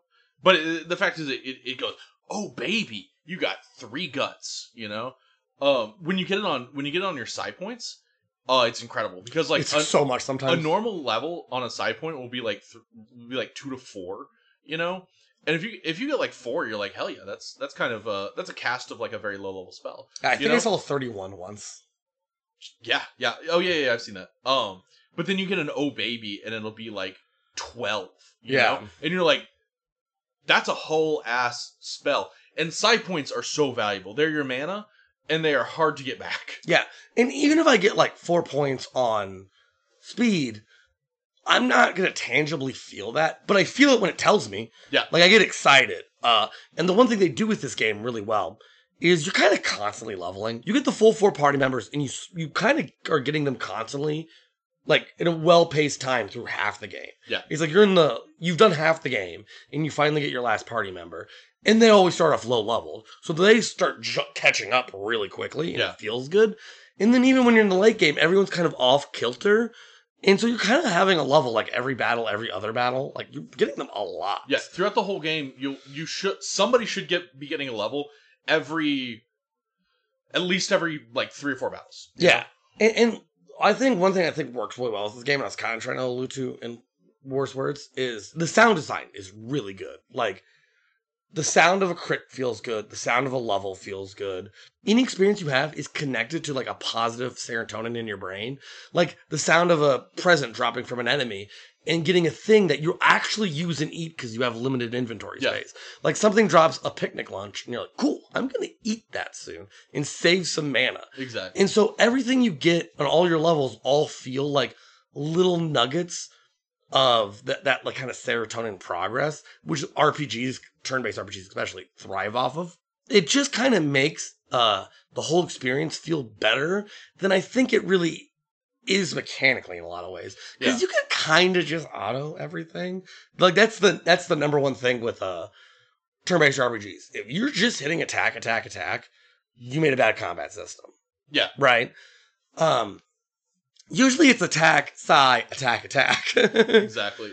So it's not that different, but like the leveling process, even though there's no customization over it, is really satisfying in the game. Yeah, you can definitely eke out some complexity in this combat system, but you do not have to. Yeah, and you're not heavily incentivized to do so. You like they give you items and stuff, and they're like, you can use these, but most of them are kind of situational, and you're like, my inventory space is too limited for situational items. So you're just like, unless something is like specifically resistant to like fire or something, it's like, well, the way the spells hit is like fire hits in a line, everything in a line. Ice hits an individual enemy, but it's really hard, you know. Thunder doesn't hit. Yeah, Thunder kind of it's random, but it can miss. And it's cheap. It's based on the number of enemies in the fight. Its ability to hit is based on the number of enemies you are in the fight. The problem is you rarely hit more than like a couple, so it kind of misses all the time. So you just don't use it. But it is a heavy hitter, and it can hit multiple enemies, which is kind of nice. And some things are weak to it. Yes. Not a lot though. But the fact is, like, unless you know something is like specifically weak or strong against an element, which doesn't happen a lot, you just kind of be like, if they're in a line, I use fire. If they're individual, I use ice. I don't use thunder. You know. Yeah. Everybody else. Just hit it. Like, don't use your side points. Just hit them. Yeah, if they're scary, Jeff fires a rocket at them. Yeah, exactly. And so you do not have to dive very deep into the combat engine to pretty easily win. Yeah, but like it feels good the whole time. It does. And one thing I really, really do like, there's a mechanic that I think transcends mechanics, and it's, I think, a good segue into talking about the game more as a whole instead of just mechanically, and that's the inventory system. The inventory system is small. Yeah. Your inventory is very small, and everything takes up a slot. When you start as Ness, they load you up with like 3 or 4 items. I forget how many items you can hold. I think it's like 10 or something. It might be 12. It's a little more than that. 12 or maybe 15. But it's not very many, right? Yeah. When you've got 100 And hit it's your points, equipment too, is like all spaces. Yeah, when you've got 100 hit points and monsters are dropping cookies and the cookies heal for like 6, you don't want your inventory filled with cookies, Yeah, cookies are the worst. They're garbage, right? But in the first dungeon, when you don't like really have any healing, you don't have enough psi points to use your healing spell, cookies are just a way to maintain, which is nice, right? Because like every enemy drops them. But they also give you a telephone that you can only receive phone calls on. They give you the sound stone, which you need to collect the melody in the things. They give you ATM card. They give you your ATM card, which you need to be able to use your money and collect your money. And that's already multiple slots gone, And then they give you a bunch of bullshit, cookies and stuff that like you don't really use that much. It also makes every party member feel like a breath of fresh air. Yeah. Every time you get a new party member, you're like, I need your space. Yeah. Yeah, and your equipment. There's 4 equipment slots, and they're all in your inventory. Mm-hmm. So like really like half your inventory is filled up kind of at any given time with stuff you absolutely need, and then not that much is left for stuff that you really want to bring along. So to some degree, for combat, I find it's a detriment, but it's kind of intended to be. Mm-hmm. It makes you use your shit. Yeah, like you're no longer like, I'm gonna save this for the final boss. You're like, no, just eat the fucking thing. Yeah, like very quickly you have a lot of money. Don't worry. Yeah, you don't care very quickly. You're like, just eat it. If it heals me, eat it. But there's stuff I don't bring, like rust spray. That's like, this does heavy damage against robots, and I'm like, okay, I'm not gonna carry that with me, and I don't know what enemies I'm gonna be facing. Yeah, exactly. So maybe it'll be useful, but I'm not bringing something in this dungeon that maybe is useful. But if you have one because you open a box and you see one, you're like, I'm using the fuck out of this. Exactly. Like, just die. Get this out of my inventory. It's great it's great because you get that rust spray and then you'll like fight. Maybe the next thing you fight is a robot. And you're just like, just die. Just get out of my way. You don't save shit. And on top of that, putting stuff away is such a chore. Yeah, it really is. Intentionally, because your sister starts up a delivery company. Escargot Express. And you can call her from a payphone, which are in specific locations. And for $18, she will send a guy to take or deliver 3 items. No more. Yeah. So if you're like, I want to put up a bunch of stuff, you can't. Or it will take a long time. You call her, it's a lot of dialogue to get through it. And then you have to wait for the guy to show up on foot and then be like, what 3 items would you like? And you have to individually choose the items, and there's a lot of dialogue doing that. He can't also show up everywhere. Yeah, there's some places he can't show up. And it'll take you, like, if you want to store 3 items, it'll take you like 5 minutes to do it, If you want to store 6 items, fuck you, throw them away. Yeah, just literally. Don't do it. Just or sell them, who cares, And so, like, that is an interesting way to incentivize item use and in combat. It is frustrating, but it's also, there's this sort of diegetic nature to it that I really enjoy.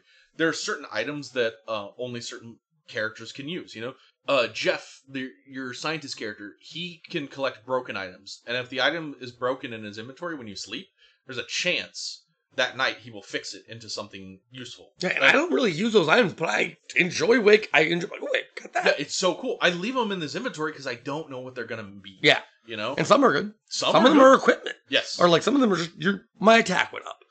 Exactly. But like there was a time where I had Jeff completely full of broken items. He couldn't carry anything else. He had his regular items and his broken items, and I'm like looking for a place where I can spam sleep so I can get some of this shit out of my inventory. And eventually I just ditched some of it, and I kept some of it, and Jeff became more useful. But like, it's interesting how that works. When Jeff starts, they give him like a ruler and a compass, and you're like, oh, what do these do? No, nothing.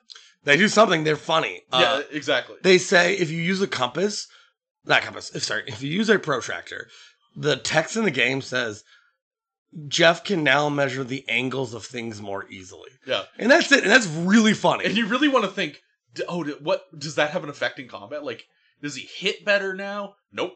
Yeah, like, what does a protractor do? It's like, you know what a protractor does. Yes, that's what a protractor, you can measure angles, It's not like it's useless, it's that it doesn't have use in combat, right?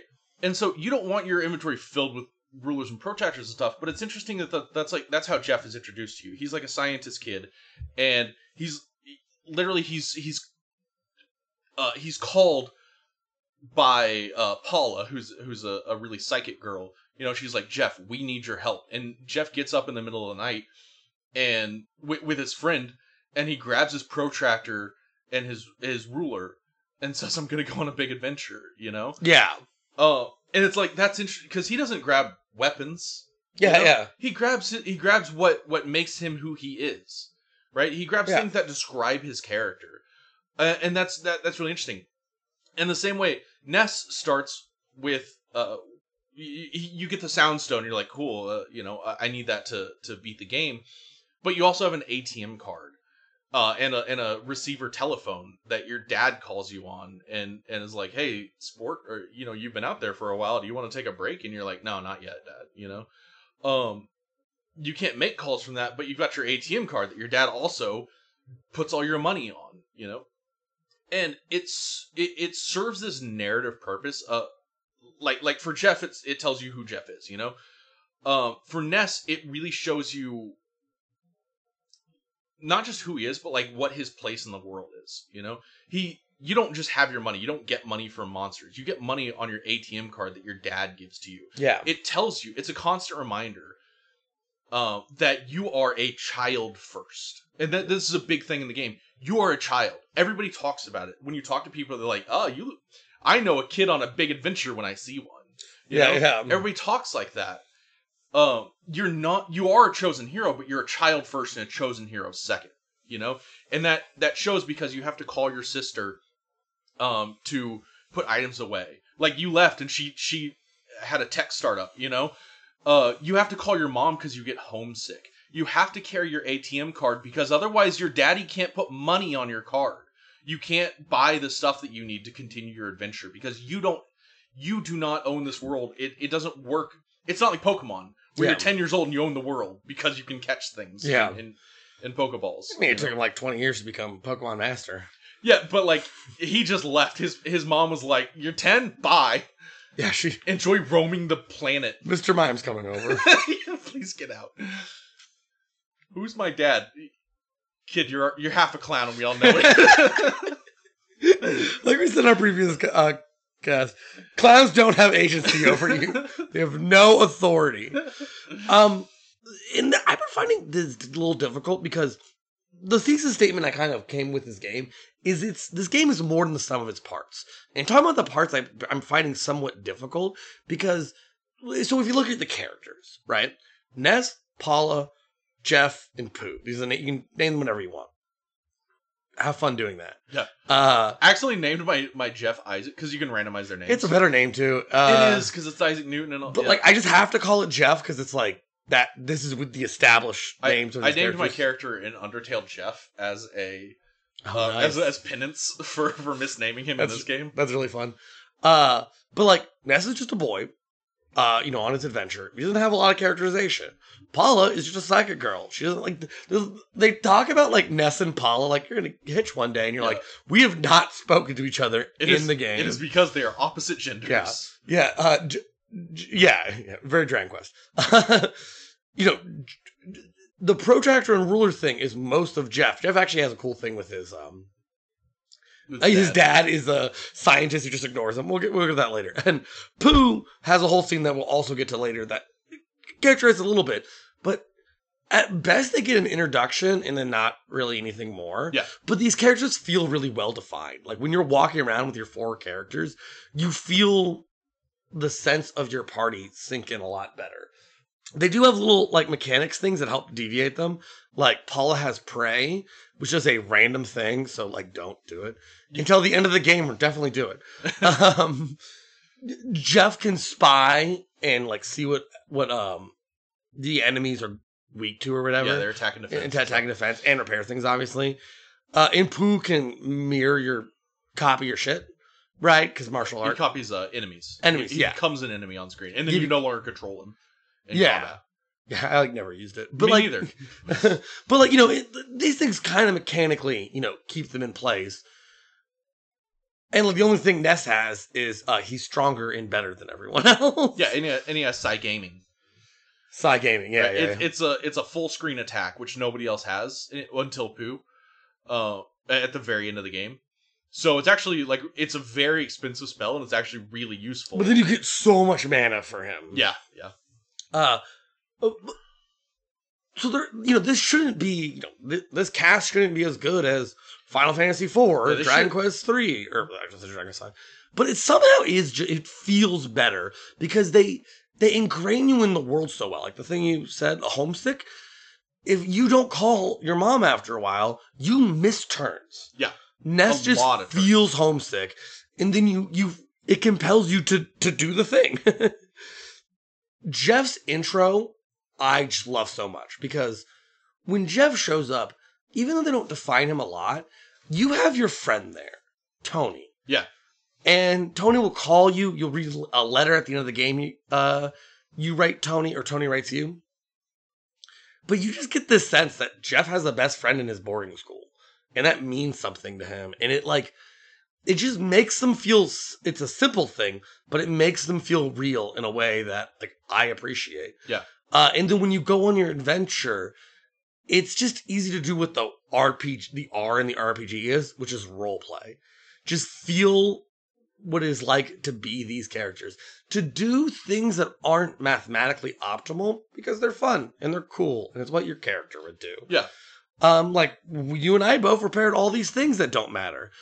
Not because we were trying to eke out advantages, even though you did try to grind that weapon for Pooh, which seemed insane to me. I just wanted it because Pooh only has he can only one equip slot. Certain things. Yeah. It's the set of kings, and I just saw it on the wiki, and I was like, it's 1 out of 256 drop chance. Yeah, it's unbelievable, and I literally had it set up because we were playing on the virtual console, which Switch, yeah. Which means you can rewind. So what I was doing was I was rewinding to a point where I was always getting into a battle with a Super Starman, who's the one that drops it, and I would randomly open menus and move around and stuff to reset the RNG, and just hoping I would get something, at some point. And I did it for like a few hours, and I didn't get anything, and I just moved on. But I got every other part of the King set. It pisses me off a little bit. I was really hoping I was just going to get lucky and drop it and just be super annoying about it. I actually like Pooh doesn't like get equipment for most of it because he just feels like the ultimate backpack. Yeah. It's just like nice to have Pooh just like your inventory's full.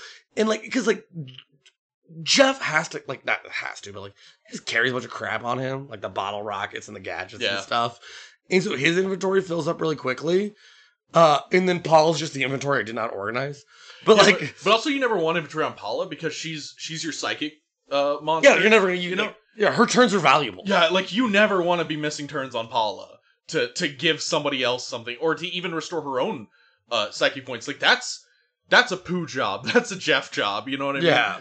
Like they carry the psychic stuff so that Paula can keep fighting. Yeah. But there's two things that I think the game also helps to make you feel a part of it. Like, that makes it feel personal. A lot of games allow you to name shit. Yeah. Right? But the way it works in this game works really well for two reasons. One, I do say that a lot. God damn it, now I hear it. They ask twice, who's the person holding the controller? And we'll talk about how that, manifests later. But they make you put yourself in. Like, they recognize you, the player. Yeah. And you get to put your name in. I felt compelled to not make a joke there. The first time I played, I just put my name there. Yeah, they ask you really to, like, be honest about it, and they kind of compel you to do it. Yeah, and it feels really good. But you can name all your characters, and you can name two things. Your favorite hobby, and your favorite food. And they bring it up all the time. And this is my favorite thing I've ever done in one of these games. But I made my favorite food pussy. And I think this game incentivizes you to make jokes like that. Yeah. Because they name one of their characters Pooh. Yeah. Do you know how funny so many dialogues are when your favorite food is pussy? Because the game starts and your mom is like, go eat some pussy and go back to bed. And you're like, Jesus, Mom. But like later there's someone goes like, I love pussy. The smell, the texture. And like they're just so, and then like, one is Ness got a faint whiff of pussy, and he starts craving craving it, and you're just like, this is amazing. Yeah, part of being homesick is he craves his favorite food, you know? So, like, mine, I randomized, it went to steak, and I'm like, yeah, I like steak, sure, right? So, Ness is always talking about steak, and my mom's always just like, oh, Yeah. I'll make you a nice steak.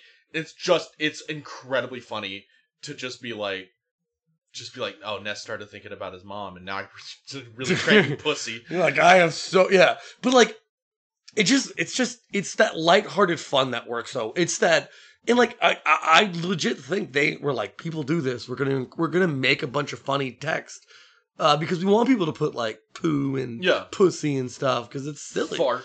Yeah, like I started thinking about farts. In Mother 3, the normal randomizer is for omelets for your favorite food. And there's a really early in the game, their two twin brothers goes, lunch pussy! So good. It's just so good.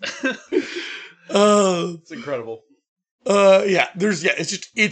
It's my favorite. Like, I've never had more fun ever in a put your own text thing there. Yeah. You know, it's usually just I don't, like, I just did it for Earthbound, and it's like, I've shown screenshots to people like at work, and everyone's just like, that's amazing. Yeah. It just feels really good. And the same thing in that creation screen, they like tell you to pick your like menu colors, and it's like peanut butter. Like, they just have weird names like vanilla ice cream. It just changes the kind of thing. And it like, mine is banana. It's a personalization that feels better than like what Final Fantasy does, which is literally RGB, the red, green, blue. Yeah. You can just make the color you want, right? And that feels like a worse customization than the way they put it through these different options. Yeah. It just pulls this game together more than what it would be just in its individual pieces. And what makes those screenshots really so funny, it's not just the fact that he's saying pussy, right? It is a lot of it. It is, but what it is the sincerity with which the game brings it forward. You know? Yeah. The game makes its own jokes, but when it's not making jokes, it's being serious. You know? The game starts and it's nighttime and a meteor fell and you go and investigate it. But like the cops block your way and stuff, and you come back home and you get your friend, and eventually you're able to get back to the meteor, and you meet Buzz, who's this funny little I don't know what she's like, a fly basically. It's a fly, right? Yeah, she's a fly, and she's there at the meteor, and she's like you're the chosen hero. You can help us save it. And you have to go back home with Buzz, and while you're going back home, these starmen keep showing up, and they're crazy strong enemies, and Buzz is just knocking them out, just like putting up shields and tearing through them. Yeah, you're doing 1 to 2 damage, you know, like to most monsters. She's doing hundreds to these starmen, just crushing them. And you just feel like you're under this protection of like this fucking deity, you know, this alien bug that's here to save you. And then you get into your home, and your mom's like, it's Porky's home. Oh, okay. So then you get to your neighbor Porky's house, and who's horrible. Yeah, he was horrible. And his mom's like, "Ew, a bug!" And just kills Buzz. Yeah, just slaps it like a fly, and Buzz is dead. And that's the joke that they're making, right? It's funny, and it's like it's compelling. It's funny, and there's actually a second joke that I also really like. Is Buzz tells you you're the chosen hero from the ground. It has this big text and just outlines the game. And he goes like, I'm fading away now. Did you get all of that? Yeah. And then we'll just repeat itself again. And the first choice is no. They want you to accidentally make Buzz on his deathbed. Just I'm dying. You can read this as many times as you want, though, because it's a game. And it's that combination of heartwarming sincerity with game mechanics that like are normal, but also parody of those game mechanics. Like, it's always funny, interesting, and heartwarming all at the same time. Yeah. It's just like, it gives that sense of family, like, in a weird way. Yeah. And then after Buzz dies, you go back home and I think you sleep the night, and you're like, okay, I'm going off on my adventure, and your mom's like, okay, but you got to change out of your PJs first, you know? Can't go adventuring in your jammies. And so she makes you go back to your room and put on your regular clothes, you know, your iconic striped shirt and everything. And then you can go out fighting. And it's an incredible sequence, I think.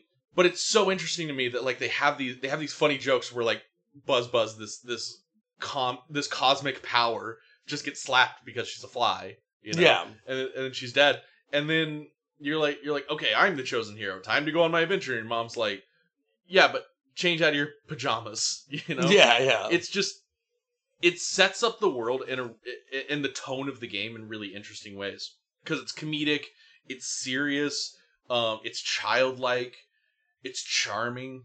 It's all the things that make Earthbound what it is. Yeah, and it's genuinely really funny. Like, a lot of these jokes really do land. It's one of the funniest games I've ever played. Yeah.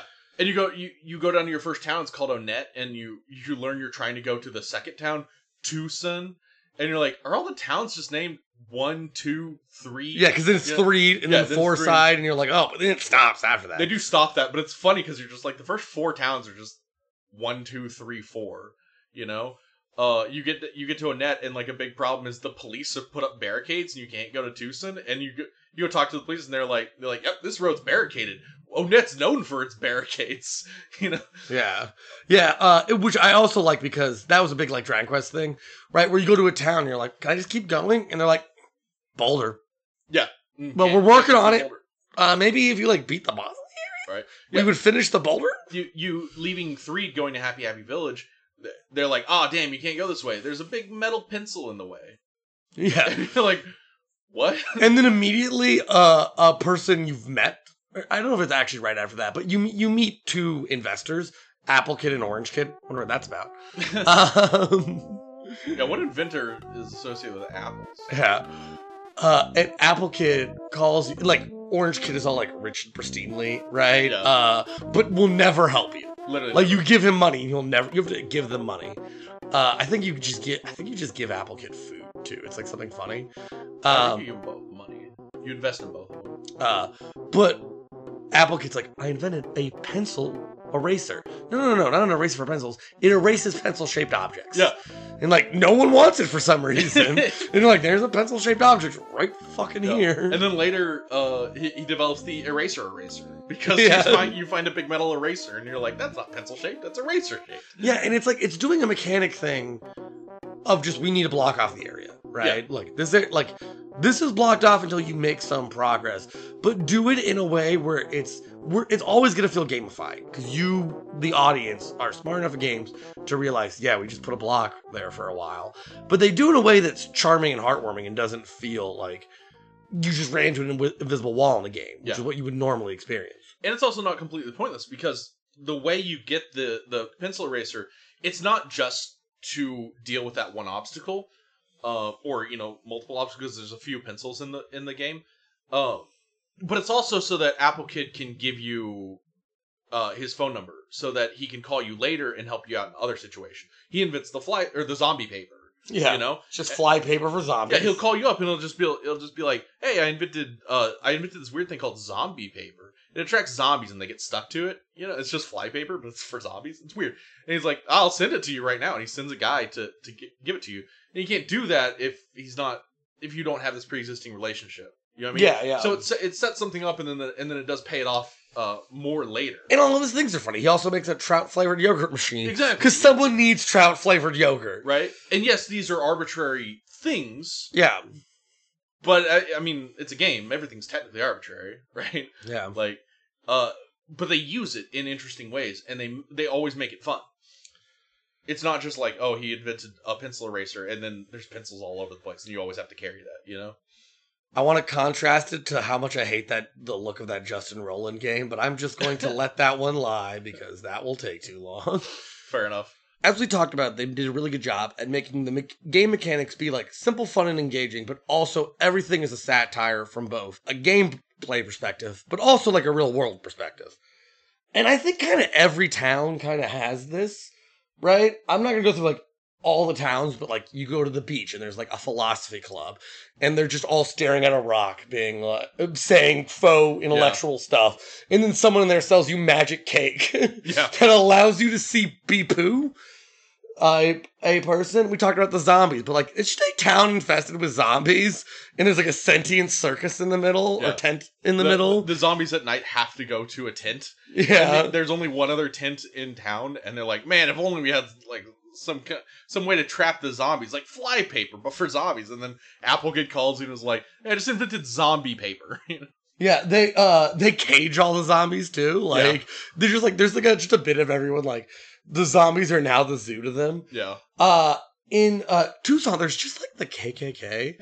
Like it's weird. It's a cult called the. You can do the cult stuff. You know it better than me. Yeah, they're the I forget what they're called. They're like the Blue Cult or something. Yeah, like the Happy Blue. The Happy Village, and they're like the Happy Blue Cult or something. They're obsessed with the color blue. They all wear blue, but they're the things that the robes that they wear are clearly KKK robes, and they're obsessed with. You know, they're just painting everything blue. They all have paint brushes. Well, they're very obsessed with a particular color. Yeah. You know, and they want to despite many historical atrocities. They want to blue wash the whole world, you know? That's the thing. It's like it's kind of crazy it's in this game. That's so on the nose. Yeah. Right? And like you especially back then, there's a lot of like censorship stuff, you know? You could like put fucking crosses in Japanese games. Nonetheless, like we're talking about the KKK, and very clear, like they're dressed like. Yeah, it's very obvious, right? But they are funny about it too. You have to go in and there's like a maze of people standing around, and you have to talk to a person and he'll move out of your way. But every time you talk to them, they're like, blue, blue, like they're just chanting, you know? But some of them just do it bad. Like one guy you walk up to, he goes, green. Green. No, that's not it. Sorry, it's my first day. And he just steps aside for you. Yeah. It's so funny to join the blue cult and be like, I don't know what color we are. I'm just happy to be a part of it. Yeah, and my favorite is when you beat the boss, like the statue that's like fucking all their minds up. The Manny statue? The Manny statue. When you go and talk to people in the village, one of them just going, yeah, we're all pretty embarrassed about that. Like, it's just a thing we were doing, and now like, okay, back to being normal, I guess. And what's interesting is the meteor, it has drawn in Gygas, who's this ultimate evil, and he's the final villain of the game, right? But he's this nebulous evil that has this corrupting effect on the world, and so all these KKK people are being corrupted by Gygas, you know. And once you destroy the Manny statue, which is kind of like the catalyst for his power in that area, that's when everybody's like, oh, we shouldn't have been doing that, you know? And it's interesting. So this game's about Fox News?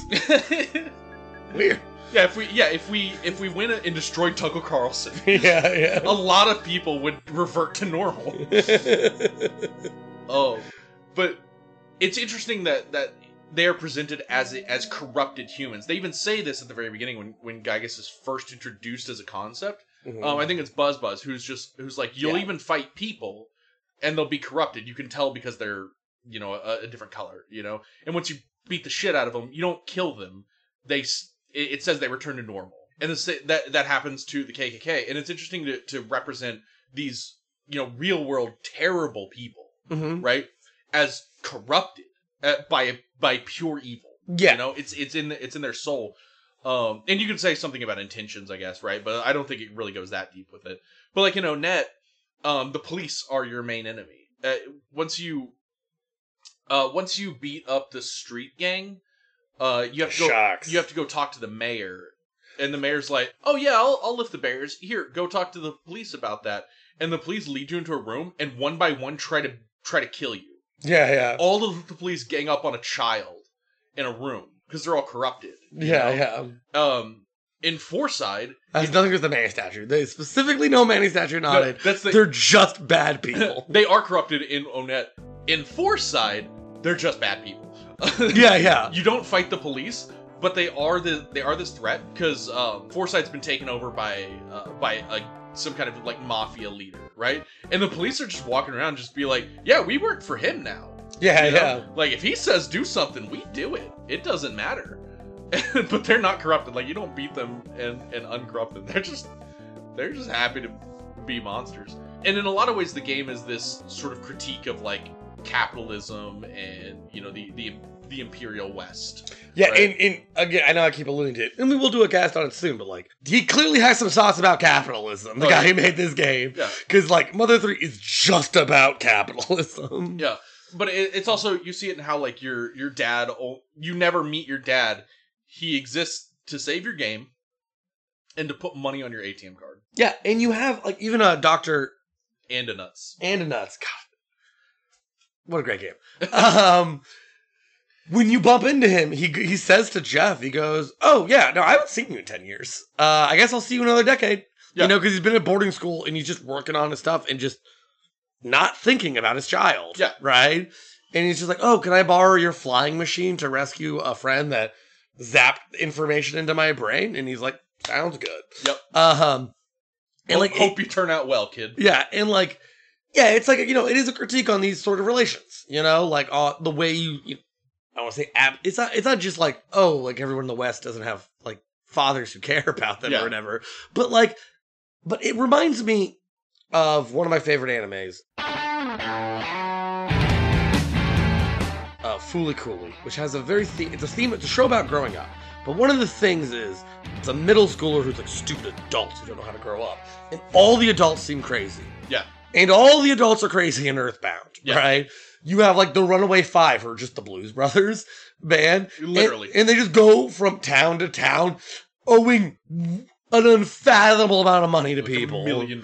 Yeah, it's 10,000 and then $1 million. Yeah. By clearly corrupt evil people, right? Yeah. By clearly bad people. I don't know why Porky gets a promotion in Foresight, but he's just in the... I don't know. He's just like somehow got a position of power in like the Metropolis area for no reason. But like you kind of just see like a society that's like every place is like kind of fucked up. And like you're just kind of like the people who run this place don't run it, right? Exactly. And you see it in the overall adventure. And this is the point where you start stretching what you get out of the game. And it kind of is what I mean when I say Earthbound is greater than some of its parts. Because it doesn't say everything explicitly, but you start pulling these nuggets of thought out and you start thinking about them, even if it's not technically asking you to. So like, yes, there is this weird divide between how incompetent all the adults are and how these 4 children are being asked to save the world from ultimate evil. You know? Your mom tells you, change out of your jammies before you go fight God, you know? Mm-hmm. And you're like, yeah, okay. And your dad calls you and is like, hey, sport, you've been working hard. Do you want to take a rest? And you're like, Paula's been kidnapped by a vomit monster. I really got to save her. You know? And he's like, okay, here's $400,000. You're like, sure, thanks, Dad. You know? And that's the thing they do well is they keep it all... It's really easy to come back because everything is so ridiculous and like charming, but like also funny. Like there is just piles of vomit you're fighting. Yeah. There's one of my favorite bits early in the game, and again, I've been making some Pokemon comparisons because it has that sort of aesthetic. You see a bicycle shop, and you're like, cool, I would like to run. And so you go to the bicycle shop, and they're like, yeah, we'll sell you a bicycle, or we'll give you a free bicycle. Got one free bicycle for you. And you get on it, and you go real fast. You're like, this is awesome. And this is the beginning of the game. It's just you, Ness. And then you get Paula, and you can no longer ride that bicycle until the end of the game. In the same town, somebody will give you a teddy bear which Yeah. follows you along as a partner. You can't ride the bike. When I first saw the bike, I played Pokemon in the past, but I haven't played Earthbound. And I'm like, oh, it's like the bike in Pokemon. Hell yeah, you know? It's not. You never get to use it you again. immediately have to give it back to your sister. Yeah. If you hit R on your Super Nintendo controller, because we don't condone pirating at this game. Yeah. It's going to be really hard to cover Mother 3. How is Nintendo going to make their money if you pirate Earthbound, a game they don't care about? Yeah. I mean, I guess they put it on Switch. But that's how they make their money. Okay. Yeah. They make you buy the online for Earthbound. It's worth it. I have to do a monthly prescription for just Earthbound. Never mind. Back to upset. But you have to call your goddamn sister to make her pick up that bicycle because you can't have any more dead inventory space. Yeah. But yeah. Oh yeah. Sorry. But the button you press, the R button, it rings the bell on the bicycle. It's the only thing the button does in the whole game. Yes. They programmed the one button to just do a bicycle bell. That's very funny. Yes, I like it. Yeah, and like there's so many things in the game that like are little tiny charming things. Like someone will sell you an egg, and then you'll have this egg, and then you'll hear like this weird. It'll noise. stop you. Or no, it just makes noise, and I was going crazy. I was like, "What is making this noise?" And then I look at my inventory, and I'm like, "I don't remember getting a chicken." And I'm like, "That egg hatch, that fresh egg hatch." Yeah. That's wild. Yeah, and that's so funny to me.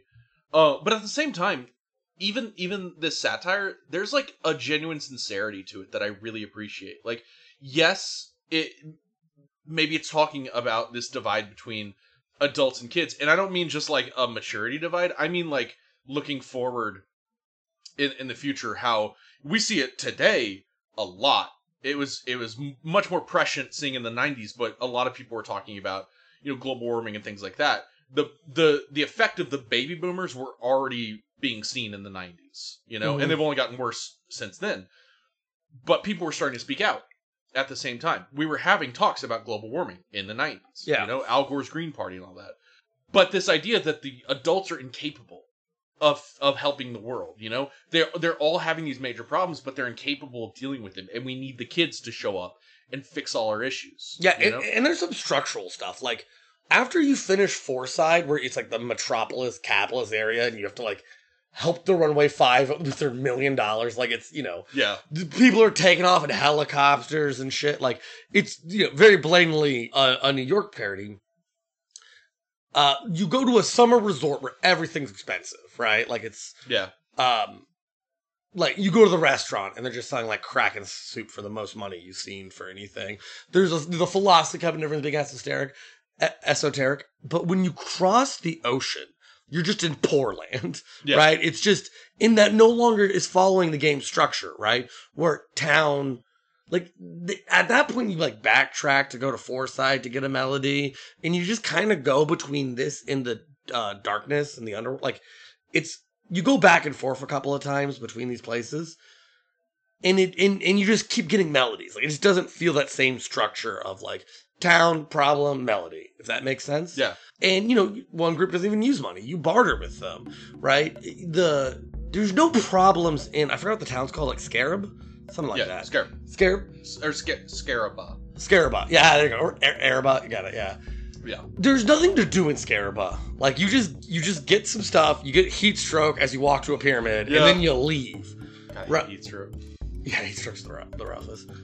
I just think it's kind of interesting that once you leave, like, the kind of structure of, like, the cities and all that kind of stuff, so there's a feel where it's like you leave the West and, the trappings of capitalism. The problems you face are different. You're not, like, dealing with mayors and cops and, like, societal things. Yeah. You're kind of seeing individual, like, little one, dungeons, like pyramids and stuff. But, like, you also have, like, a lot, like, you have, like, a weird restriction on your conveniences. One, you get heat stroke. That sucks. Later, when you're in the deep darkness, they take away your poo. Yeah. Sorry. Your party member named Pooh. And Pooh was the only one who could teleport in the little circle spin. Yeah. And I wanted to leave the deep darkness. And I was trying to find just no a line. Because the one teleport, you have to run. And if you hit something, you stop and you can't teleport. So I was just trying to Presumably, find... you have to run till you meet 88 miles an hour. Yeah. So I was trying to find one fucking line in the deep darkness for a long time when I couldn't leave. Yeah. And, like, you had less mobility. Like, you couldn't just, like... In Fourside, you want to go back to on it, you can just take the bus. Yeah. So, like, you didn't have this weird convenience and, like, a lot of stuff. Like, it's the end of the game, so, like, everything kind of sucks. Like, they make enemies more annoying. More stats effects. But also in the deep darkness, there's just a guy who sells you money. Who, like, there's no ATMs. Yeah. Right? So he'll loan you money. Which I did not do, but I've read and seen. If you loan him money, you will forget that you got money from him. Mm-hmm.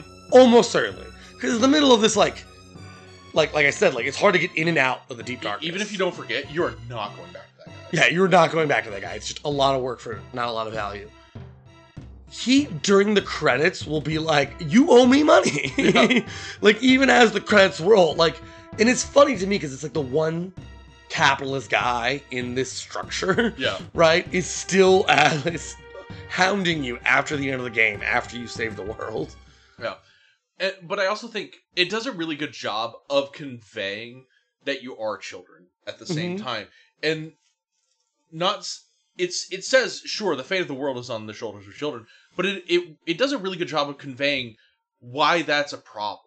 The fact that you do get homesick is an issue. If you were theoretically, in the game, if you were just an adult, you wouldn't expect to get homesick. Mhm. You wouldn't expect that to affect you, but you're a kid. You need to think about your mom's pussy. And Watch list. one moment in my game specifically stood out to me, and it's actually in Foresight when Paula gets captured. This monster you already beat comes back and he captures Paula out of your party. And at the time, my Jeff sucked. He wasn't very good. He wasn't very helpful. Paula was my heavy hitter. So taking her out of the party really weakened me. And what he did is he took her to the top floor of a department store with like 3 or 4 floors, and turned off all the lights. And all the enemies in there were really strong, like really strong. Yeah, way stronger than anything I'd fought, and I couldn't make it.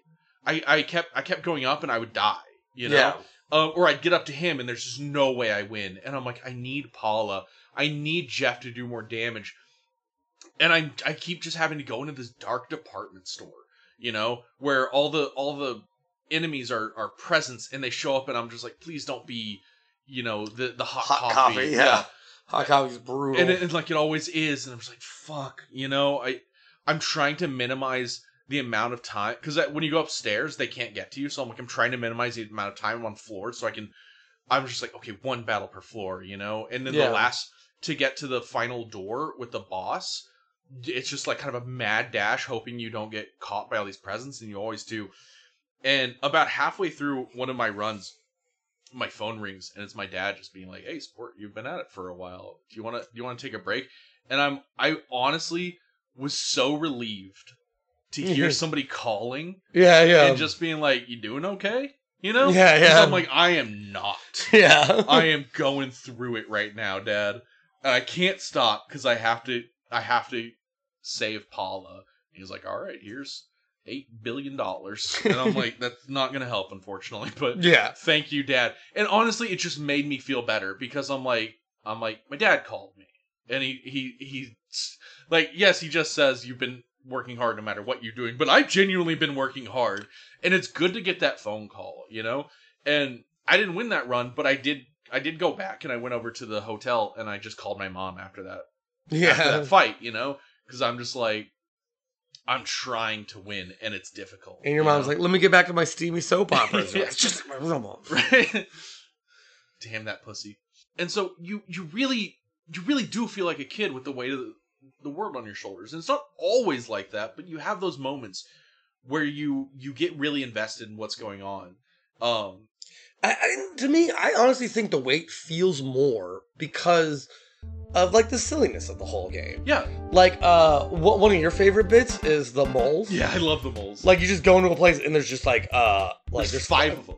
Yeah. And every mole is like, I'm the 3rd strongest. But they say it in a way, and it just says number 3 in the bag. And then, like, Paula just freeze murders them. Yeah. I think we had the same experience where Paula just got her lambda freeze. And it one-shots them. It one-shots all of them. But every single mole claimed to be the 3rd strongest of all 5 moles. Yeah. And you'll have them, it'll just be like, I'm the 3rd strongest. And you'll have one that's be like, you fought the 1st, the 2nd, the 4th, and the 5th. But prepare to feel the power of the 3rd strongest. And you're like, just die. You know? Jesus. It's the same fight every time. The other Joker you like is you see him twice, but the Mr. Dungeon guy. Yes. So all the a lot of the dungeons are, again, Dragon Questy. There's caves. Yeah, they're with mazes, branching pathways. But the Mr. Dungeon, he's the guy who's making his own dungeons, and they're just the same thing. There's like the mazes, but he has little signs, and they're generally really funny. Yeah. Right. It's just like this one is like, this dead end would have been rewarding if there was an item at the end. Yeah. And yeah, it just makes you think about like the very simple what is level design, but then later when you get how do you say it? Scaraba. It sounds weird. Scaraba, whatever you want to call it. Scaraba sounds better. I like Scaraba. Whenever you get to Scaraba, there's a dungeon man walking around, or there's a giant person-looking thing. Yeah, like a tiki head. Yeah, and you go inside, and at the top of it is Dungeon Man's face in this walking thing. And he has like a bunch of antiques, like he has like an old car and stuff you can see as you're going. Submarine. Through. Yeah, and it's kind of it's maze-like, but it's more interesting maze-like than the first one you saw. Like there's ropes leading to places. Like it's not that complicated, but it does feel like a progression. It's a lot of levels that you have to move between. Yeah, and you talk to him, and I was stuck for a second. I'm like, what do I do after this? And I left the temple, and I start walking, and he's following you. Yeah, the temple gets up and follows you in the overworld. And he will be in battles with you. Yes. And then you walk to the south because you're like, I don't know where to go. And you walk to the south, and he gets stuck on the trees, and he's like, well, as far as I can go, I'm stuck here now. Yeah. He's just there now. And this is one of the moments where like they have to reuse the dungeons. A lot of dungeons you'll have to go through more than once. Mm-hmm. And this is one of them. You go all the way up and you get Dungeon Man to follow you, and then he gets stuck between the trees. You talk to somebody who's like, you'll need a submarine to get to the deep dark. And you're like, oh, I saw a submarine in the dungeon. And you have to go all the way back through the dungeon again because another path has been unlocked now. Yeah. There is a funny bit, because everything we say reminds me of Undertale also. Because, Undertale is directly responsible, or is directly referential to Earthbound. But the first sign you read in Undertale, you walk up and you hit A to read the sign, and it goes, press A to read signs. It's like, there's no button prompt for it. And that's really the thing, is like, from the beginning to the end of the game, you might have the compulsion to talk to every NPC in turn-based RPGs. Earthbound actually makes it worth it. Like, Yes. I use this example a lot. I almost certainly used it in Chrono Trigger. But most RPGs, you get to a town, and everyone's like, there's ghosts in that cave over there. If you're with a ghost in the cave, I don't go in that cave, there's ghost in it. Yeah. And then someone's like, I need a ring, but it's surrounded by ghosts. You're like, yeah, no, I figured that one out. Yeah. And they're just trying to point you in a direction, right? But you just talk to a lot of people, and they just genuinely have funny jokes. Like, there's like a sign in the hospital that's like an advertisement for tombstones. Yeah. You're like, that's some morbid fucking humor, and it's in the first town. Yeah. But like, even like the last place you really go to has some like really quality bits. There's these the Tenda village. Yeah. It's like these little like caveman people, and they're all shy. But all the Tenda think they're adorable, and they're all shy. And this one's like, I'm not shy, but I can't pick up this rock. Yeah. So and then like all what happens every time you're like, well, what do I do now? Someone goes, I got a book about overcoming shyness. Oh god, I'm getting captured.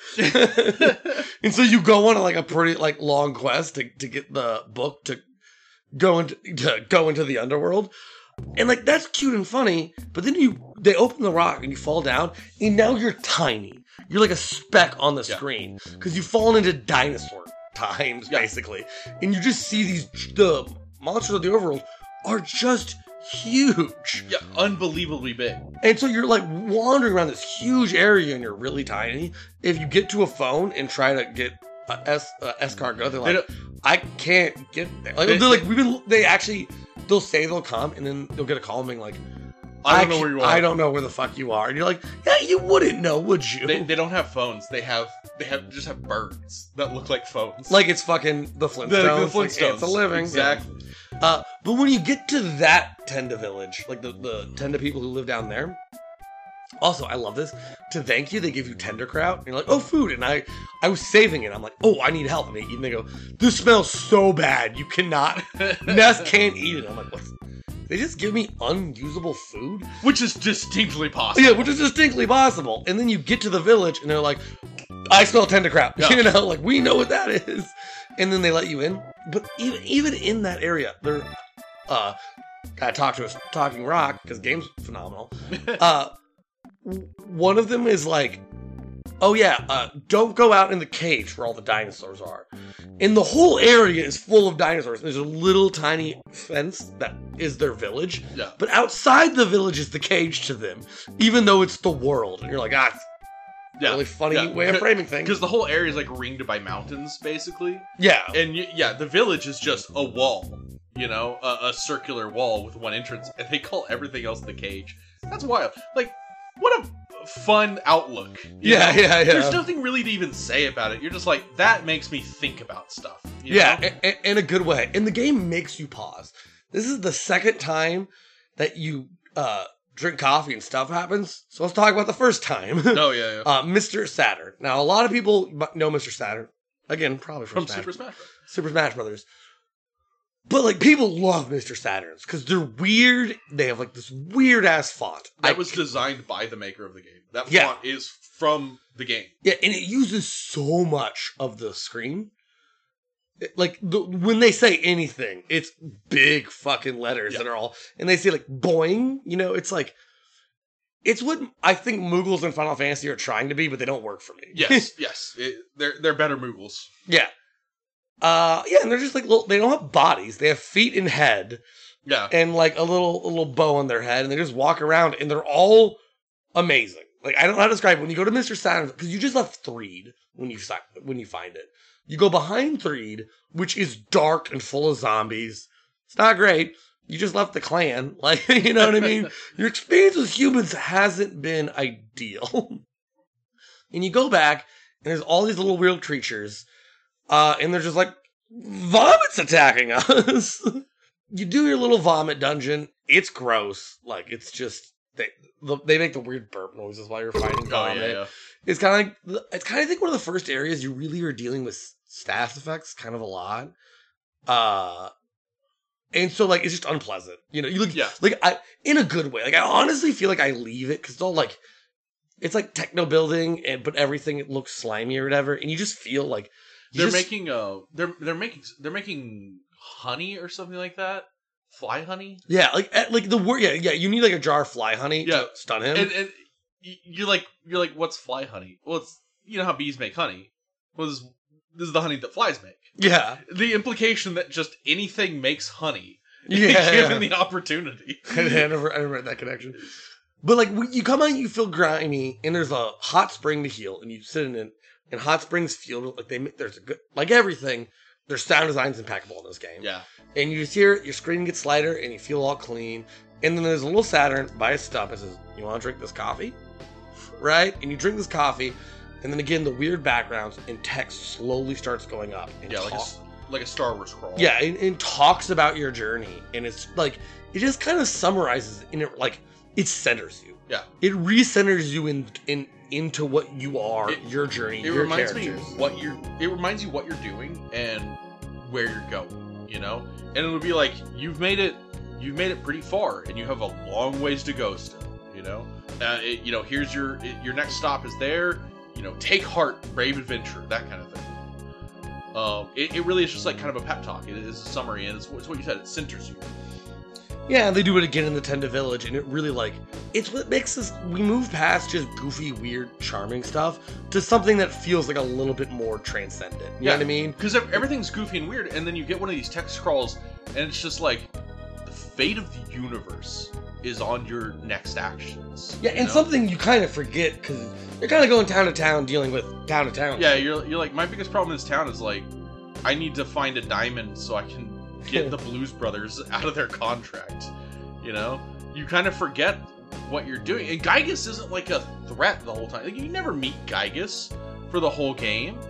You just, like, there are enemies, and most of them are weird things, like, you know, street signs and shit. So you're like, I don't know, like, I know Gygus is making this happen, but it's a very abstract concept. And that's the thing, to moving into kind of like the meat of what I think makes this thing special is this game is art and this game is philosophy, right? We talk about trippy backgrounds and these weird enemies, but also they help you divorce yourself from what you're fighting in a way, even though it's a human or whatever.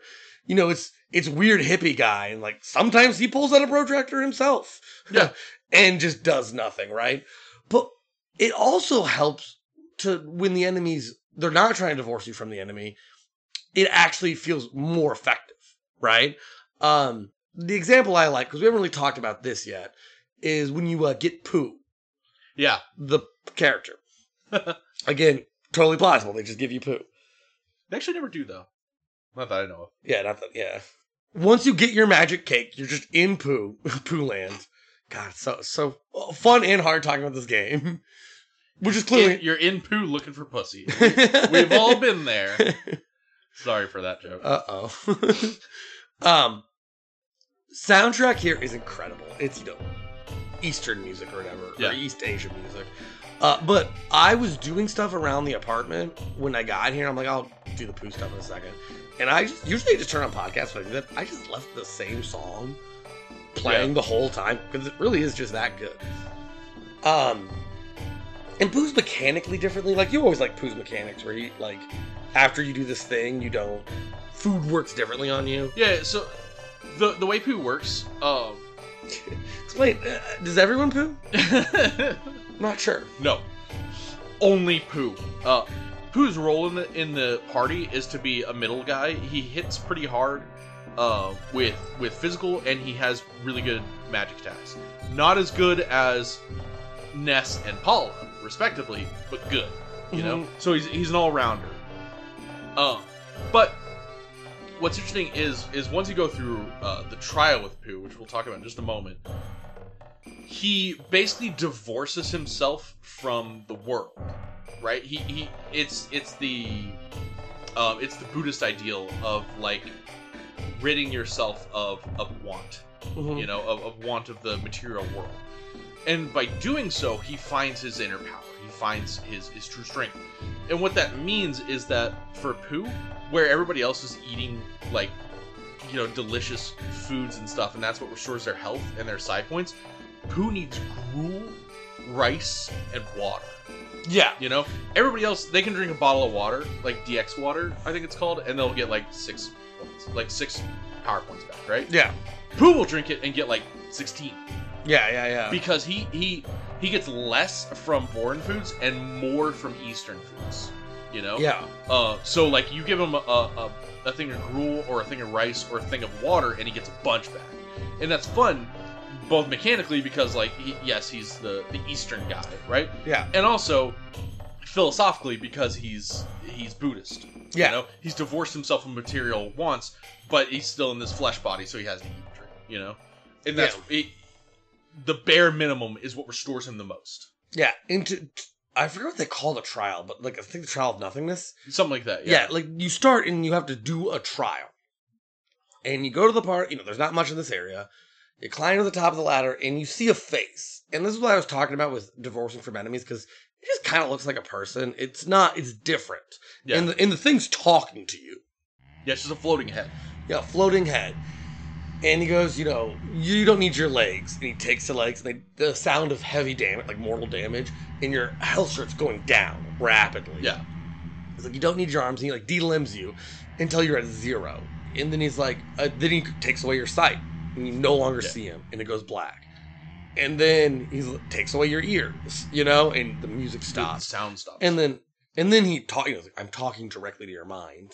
Right. Yeah. And just, you know, communicates like you get this feeling of actually being nothingness, because the sounds and the feeling that you've experienced is taking away this game stuff you've been experiencing all the time. Right. And every time I play this, I feel like I'm alone in the dark.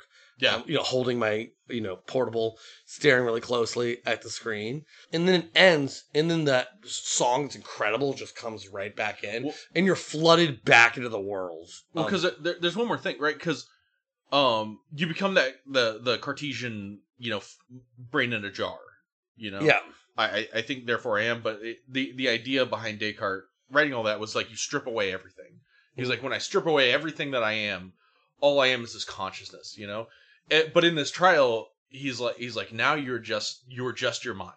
You know, I'm talking directly to your mind, and you have nothing else, and you won't need that either. And he takes your mind. Yeah. Right? And that's when you come back to consciousness. Yeah. You know? And you're in pure nothingness for a second. And that is the idea behind, like, you know, the purest idea behind, like, Buddhism, right? Is a complete divorcing from reality. Mm-hmm. Right? Because Buddhists, they have this philosophy that we're on the wheel of samsara, the wheel of punishment, right? That's what reincarnation is. It is not a reward. It's not a karmic system. It can be a karmic system, but it's not necessarily a karmic system. Reincarnating as anything is bad. Yeah. It means you didn't do it good enough. You know? Yeah. Try again. And your karmic, you know, based on karma, you might come back as a higher or a lower being, you know?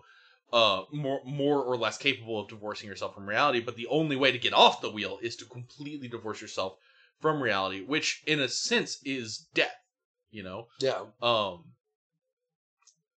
And while, you know, Pooh doesn't die, that's what that whole, you know, confrontation of nothingness means. Yeah. Right? It takes everything, including what makes you you. It takes your mind.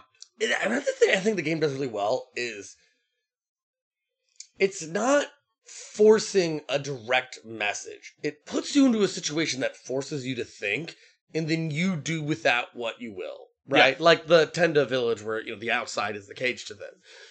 like making a value judgment about this. It's not like a parody. It's just something that's interesting.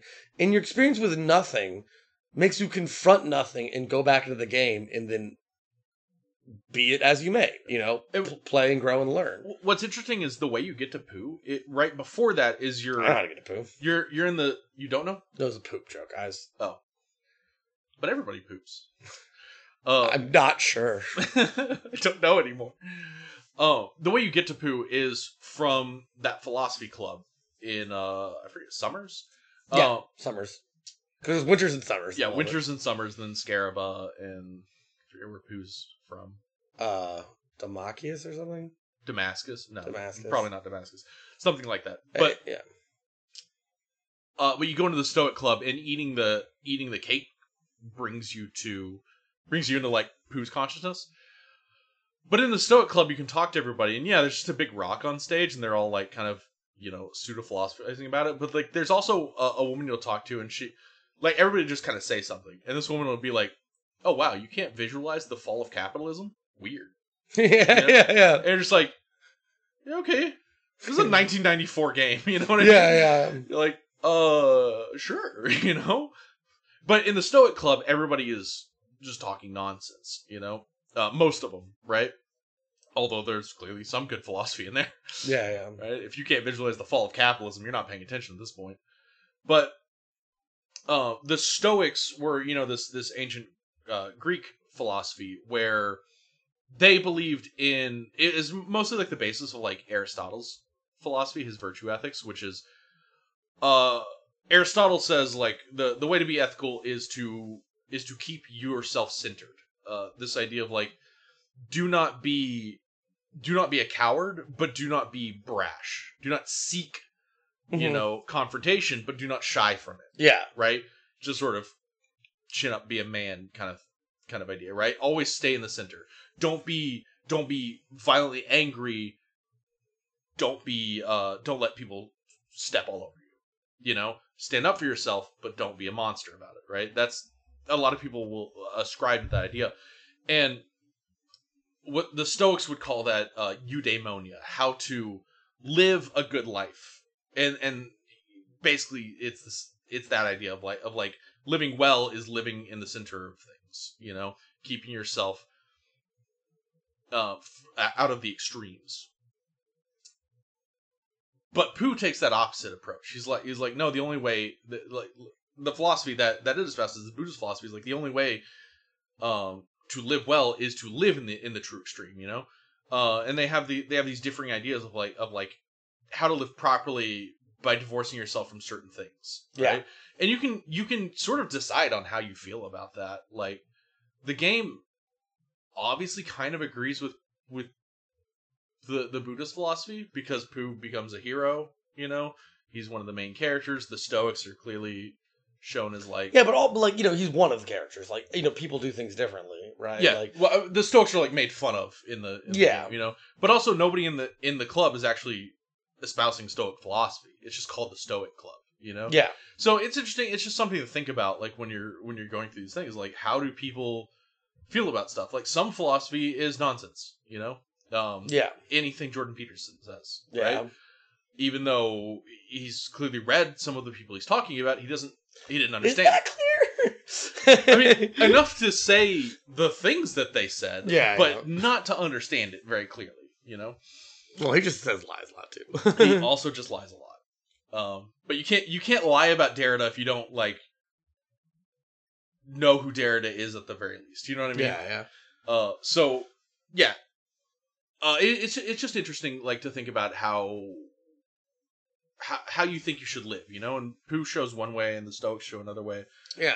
I don't have just kind of a side really on philosophy. It's just fun. That's the kind of thing that Earthbound makes you think about. Yeah, and I see, it's funny because I was thinking about what would be my ideal, like my ambition, and I think like the best thing that could possibly happen is somehow Kojima listens to all of our episodes and then makes some game where it's like a sentient fish pole, pulling out the sun from a black hole, and then like Fish Cryington, the main character, gets put into the next Smash Brothers, and he's like, "Thanks, your podcast made me think," and everyone's like, "You went further off the deep end because of you guys."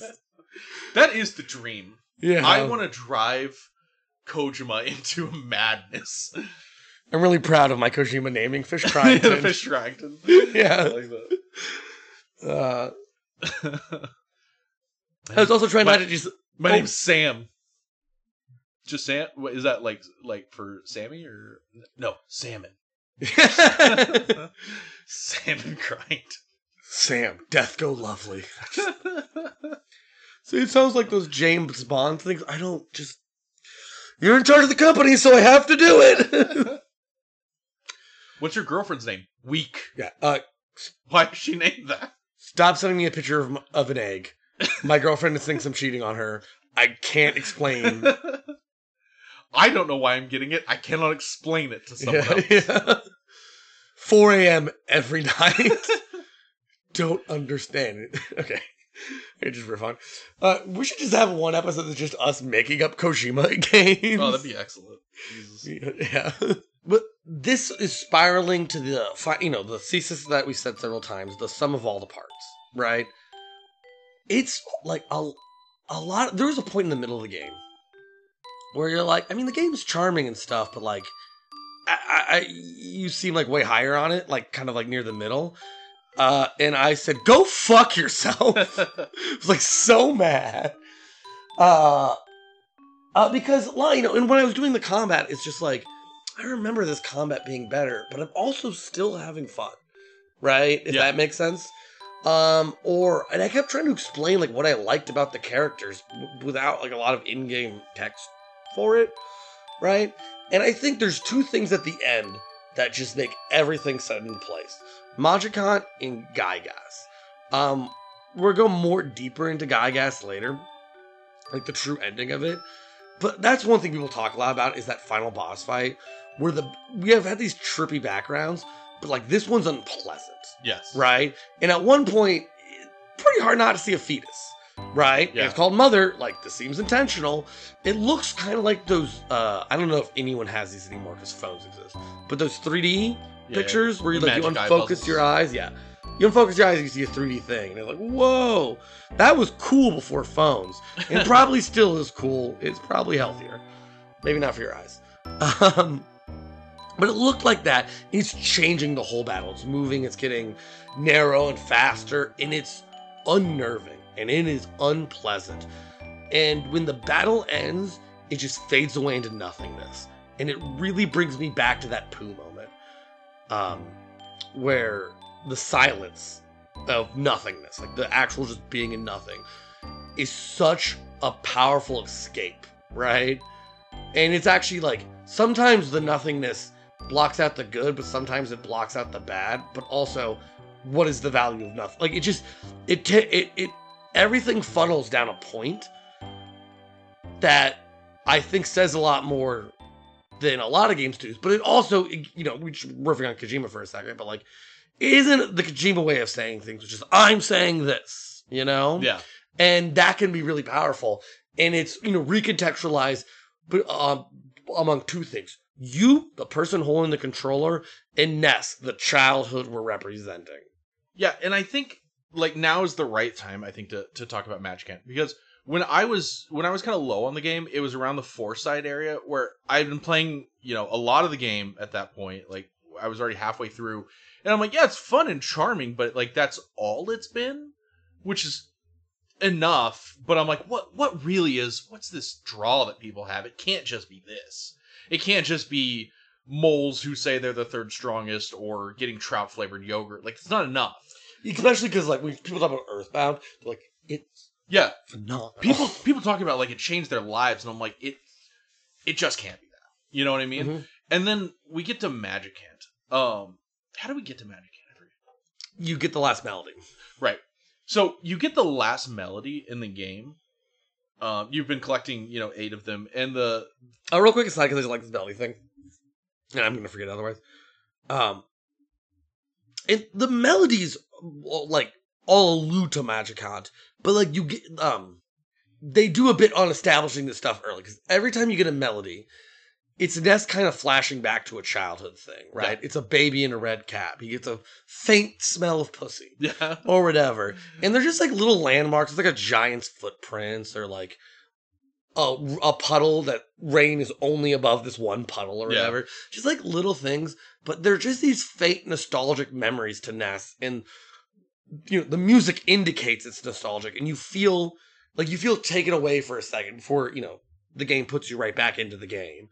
And then Magicant is what you get after the last one. And the last melody has the wall with the text on it. Oh, right? yeah. Yeah.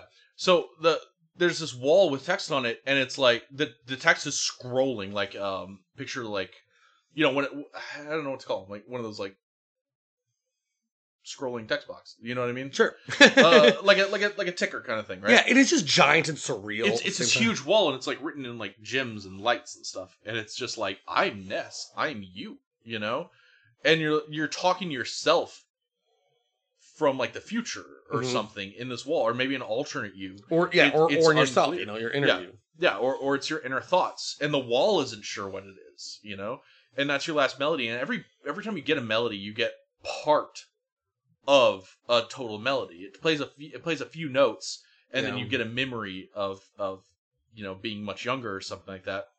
And the last one is this confrontation of like a future or an alternate you, a potential you. And you get the last melody, and they all play together, right? They all come into a song that's more than just the melodies, greater than the sum of its parts. And you get teleported into Magicant. And Magicant is it's this magic place inside your own mind. And in there you find your friends, your family. You find like your living room, and your mom and your sister are in there, and you can talk to them and stuff. You find just a bunch of like weird enemies and stuff that you fought before. You find a snowman who just talks about being a snowman. You find the grave of Buzz Buzz. Yeah. And you're like, I forgot about Buzz Buzz. But in my brain, there's a grave for him. Yeah. And it's next to a house, and you go in the house, and there's these little bird guys, and you can get a bird guy to come help you. Yeah, they're called Flying Men. You might remember them for the reason you turned off level obstacles in the last Super Smash Brothers. Because you can't... Magicant's level. I don't know if you remember. Oh, I don't know. Yeah, the Magicant level. Yeah. And the Flying Men will just show up and just wreck your shit. God, that's brutal. Yeah. But so, you can get the Flying Men, and they can help you in fights, but they'll die. They take damage, and they die. Just like a teddy bear would in the game. But if you go back, they also get graves. Yeah. You can fill a whole graveyard with Flying Men. Right? You'll talk to random people. You'll talk to younger versions of yourself, and they'll have things to say to you. You'll find Belch, the vomit monster you fought in the fly honey place, and who kidnapped Paula later, and you beat him twice, and he'll just be like, you didn't just defeat me. You killed my pride. I'll never forgive you for that. Yeah. You'll find another monster, and I don't remember who it is. But there's another monster. I think it's just kind of a random monster, and he's just like, it still hurts where you hit me. Yeah. And you're like, you're carrying this weight, and it's not all a weight. Some of it's just charming fun. Some of it's your family. Some of it's people you've never met. Some of it's Buzz Buzz who you forgot about, but somewhere in the back of your mind is there. Some of it's the enemies you've killed and the representations you have of them in your head. It's not Belch who's there. It's your concept of Belch, who's like, I'll never forgive you for killing my pride. Yeah.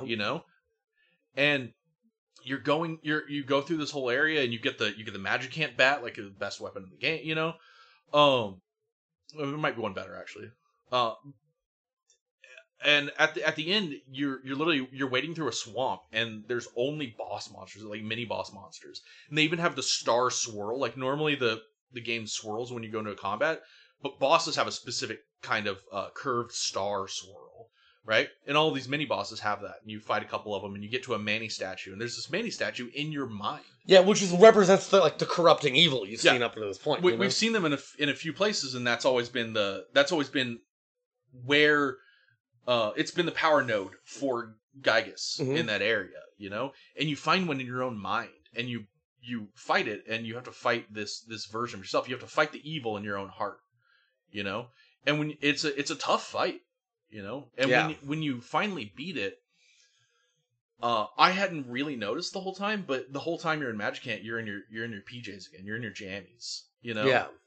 And you're just walking around and fighting strong monsters and dealing with the trauma of your past and things like that, and you finally fight the ultimate evil inside your heart, the thing that would hold you back, the thing that if you ever faced Gygas, that's where he would crush you. Yeah. He would get in your mind and turn you bad, right?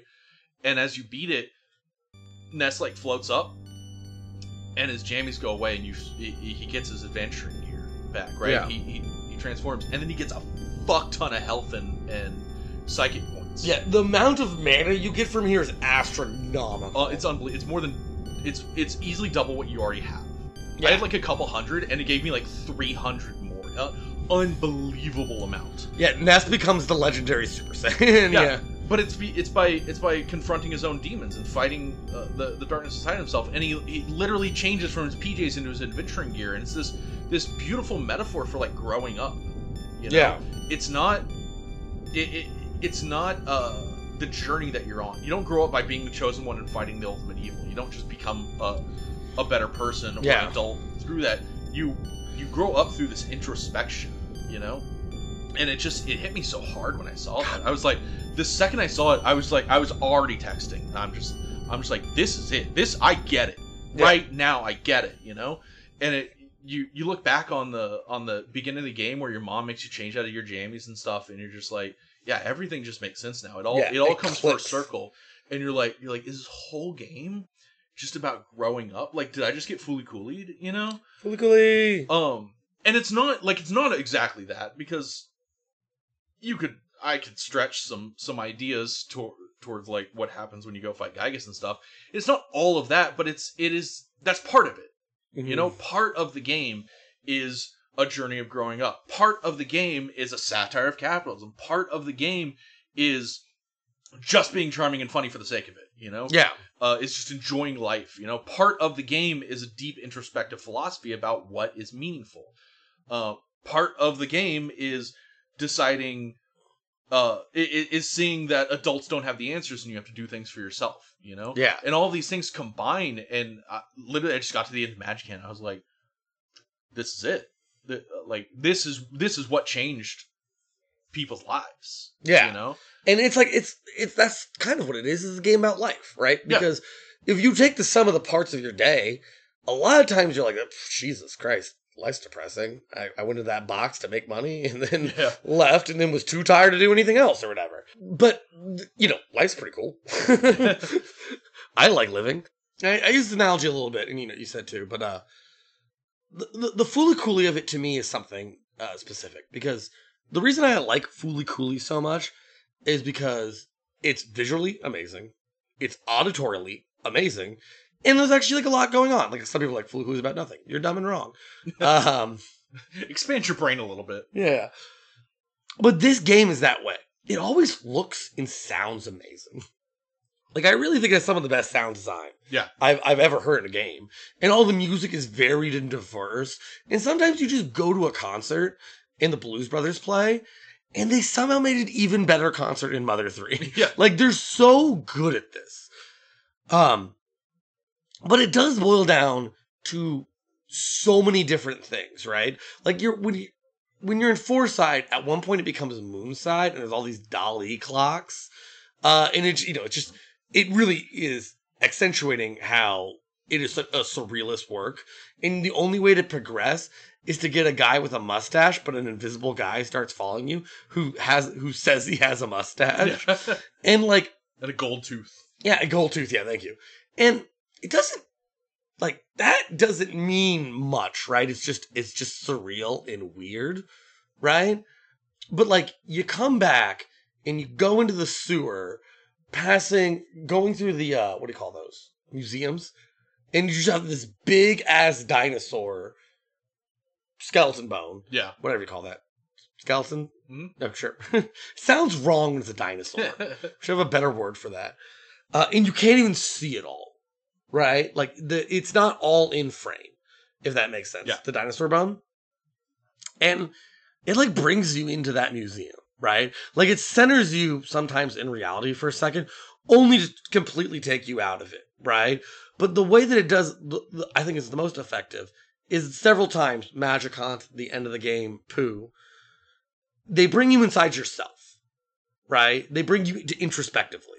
the game allows you to look inward, while also being nostalgic, while also having fun, while also just playing, like, also because you just want to play a game this afternoon. You want to, like, get off work and beat a boss and feel good about yourself. But also, you can beat a boss, feel good about yourself, and then think about yourself. And there's something about that, like, I think very few game developers can ever come close to. Yeah.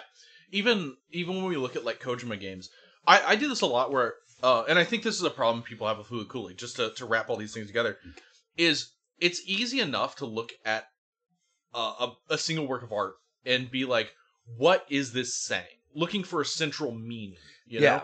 And I did that a little bit where I'm like, oh, Earthbound is a game about growing up. And, like, it's not true. But that's why I listed off a bunch of other things that it also is, you know? Earthbound is an entire fucking catalog of different ideas, all put together, and not all represented equally, you know? Earthbound is not about one thing, and Fooly Cooly is not about one thing. Yes, it's about growing up, but it's about growing up, and it's telling you that story through a bunch of different perspectives, you know?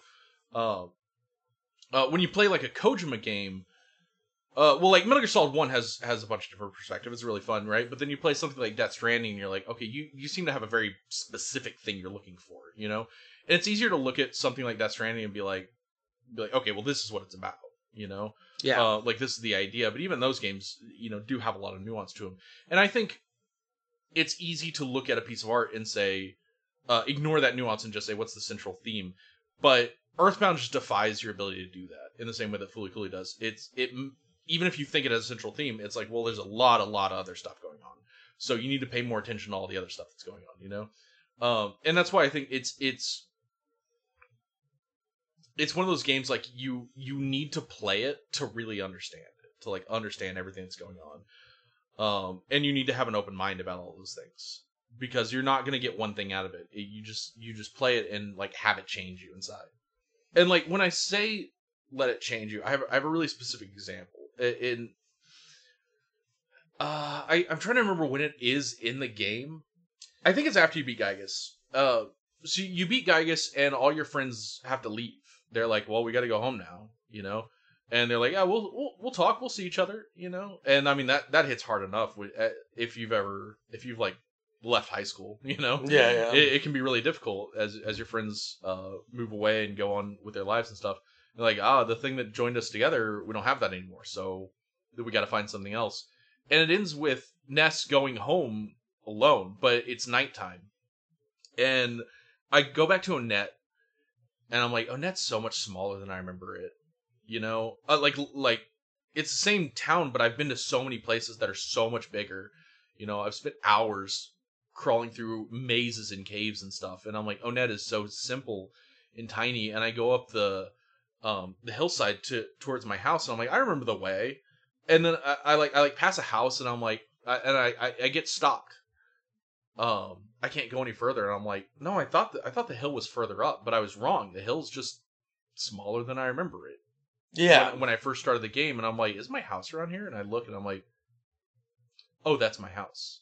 Yeah. The two houses I passed, that was my house and my neighbor. And I remember at the beginning of the game how big everything felt, how long it took to walk all the way around to go up to the meteor, you know?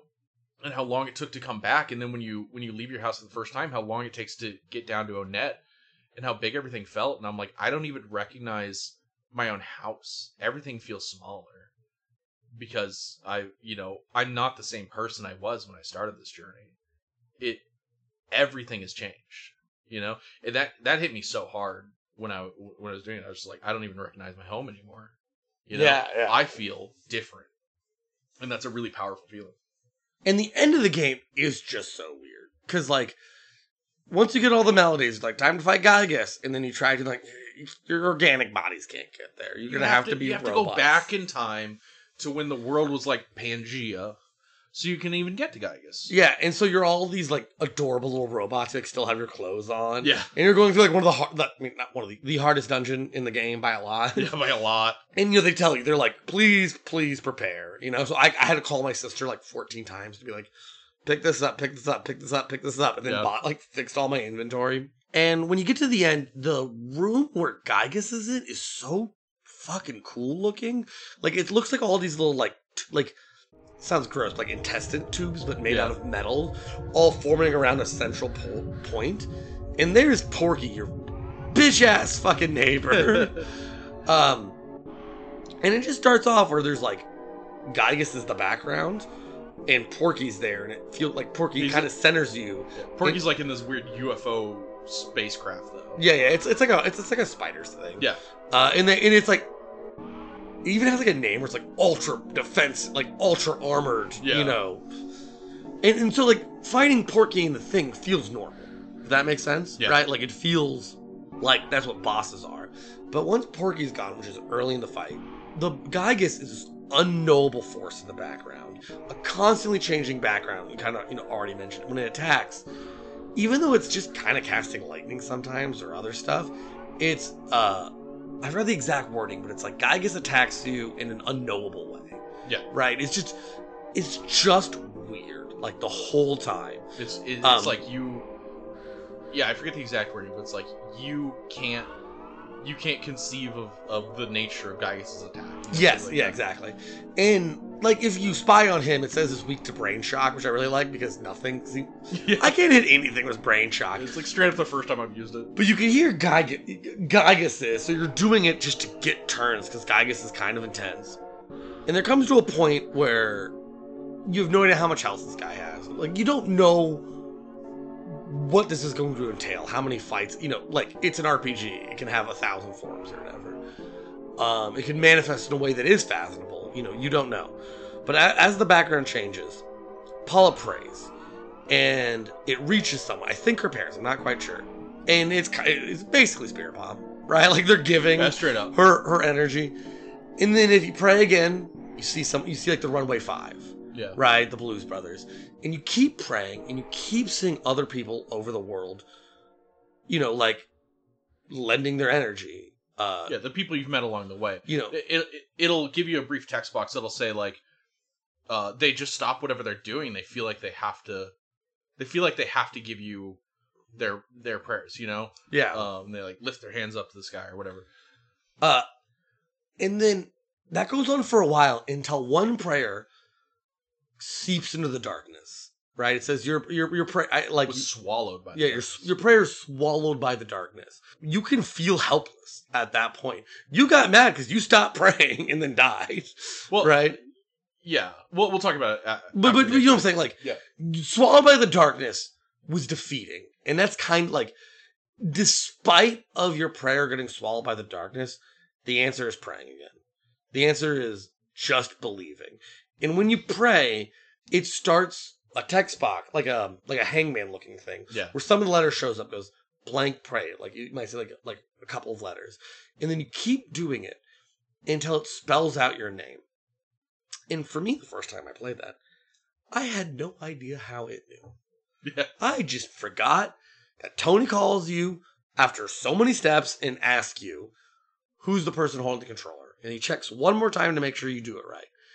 And I'm just like, how the fuck do they know who I am? And then it's you prayed, and that's how you beat. It just kills Gygus by itself. You don't have to do any more actions. You, the player, has defeated like the darkness and the evil inside of everyone. Inside of Ness, inside of you, inside of everyone you've met.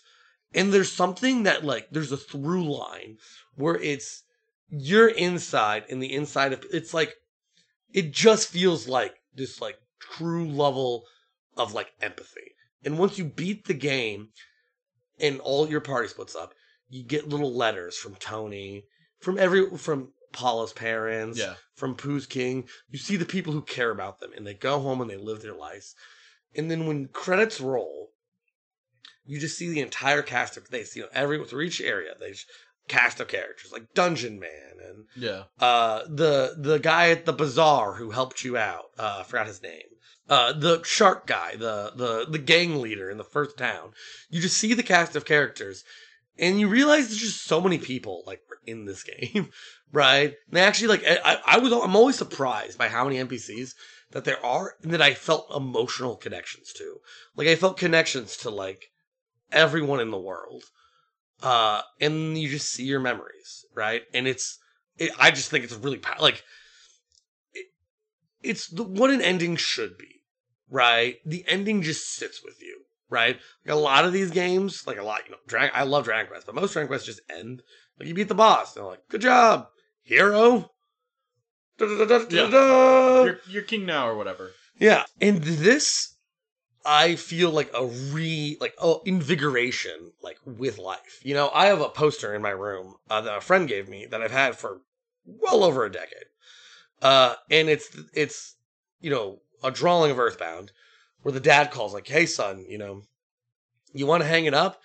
And Ness is like, "I can't," and hangs up and like somberly walks back into his journey and goes back into his life, and feeling the weight of like I want to just be with my loved ones, but I have to keep doing the thing that I'm doing. That like it sits with me really well.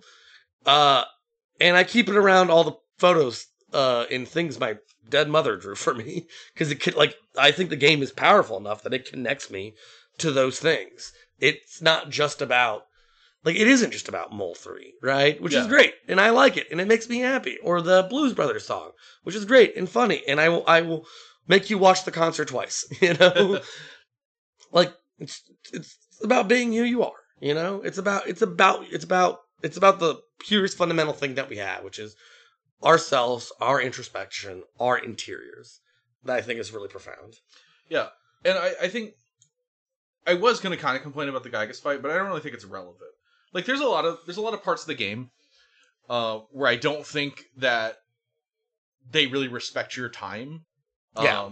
There's a lot, like, most of the dungeons are big mazes, and that gets old, A lot of times you have to traverse them more than once.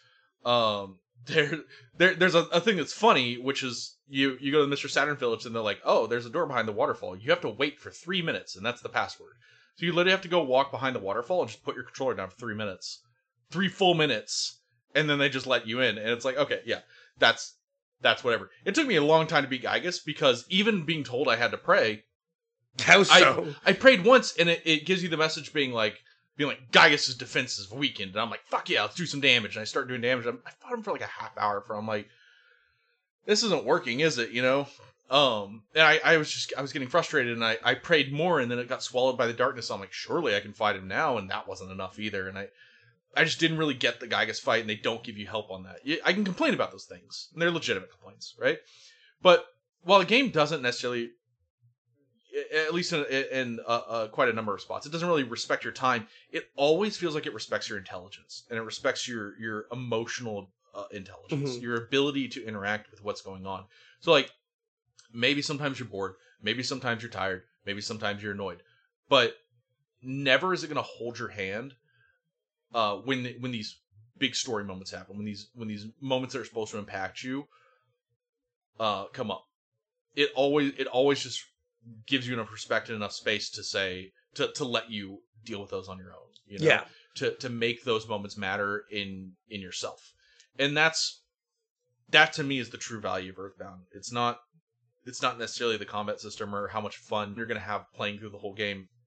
It's what you get out of it. It's how much you engage with these important concepts. And it's why that it creates an instant nostalgia. Like people when they think about Earthbound, are just like, I love that game so much. And just like like you just turned the game on. Like we were doing Last of Us too, right? And you were playing Earthbound here, and I was just like, I just want to watch Earthbound so bad because you had started. I hadn't started my file yet because I've already beaten it, and I was just starting when I was starting it. I will say with the time thing, I think it's just a philosophy of how games change. Yeah. Back in the day, you buy a bunch of games and like length was a selling point. Right? It's just like, look how big this RPG is. And now you're like, well, you can watch anything you want on your television. There's 1,000 games. You can pay $3 to play Vampire Survivor. Whatever, right? So it's like making you go back through dungeons was like not annoying back in the day. Like nowadays, a 1 in 256 drop for the Sword of Kings is fucked up and mean, Yeah. But back in the day, if you and all your friends were playing Earthbound, and you're the only one that got that drop, they'd be like, "What's that?" Yeah. And you're like, "Yeah, I got the Sword of Kings in there," and they're like, "I didn't get the Sword of Kings." And maybe you replay the whole fucking game or something. You know what I mean? You like that's what those kind of things are valuable to. Because you can't look them up online. Yeah, no. It's 1994. So I beat Dragon Quest V, and that's a game that's actually inspired Pokemon. It's the monster catching game. It was the Dragon Quest can catch monsters, and because I was a completionist at the time, I'm like, I got to catch every monster. Barbados is a 156%, 1 out of 256 to join your party. Jesus. Which is, I think, the Sword of King's drop rate. Barbados is a Moosefur. That's blue. Yep. Once I caught that Barbados, I knew I was going to turn the game off and be done with that file. That's the last thing I needed to do. It added about 6-7 hours to my game. Yeah. By itself. And I think that's the last time I felt the need to do that. And you're like, you texted me while I was sleeping, and you're like, I'm gonna try to get to 156, and I'm like, no, you're not. If you do, I'm gonna talk to you. Like, don't next time. Cause yeah, that's a preposterous rate. And like, I'm not gonna judge it that much for it, because it's like, you only know because it's online. You wouldn't know that sword. No. The average person at the time, unless fucking Nintendo Power told you to, which they might have, you wouldn't know that that's a sword drop rate. It's just an incredibly rare thing that can happen. As probably an Easter egg or whatever. Like, where's the last? Does he ever get a weapon? In my mind, it's like, well, he's a martial art guy. He'll never get a weapon. Of course he does. There's actually a bunch of items that are 1 in 256.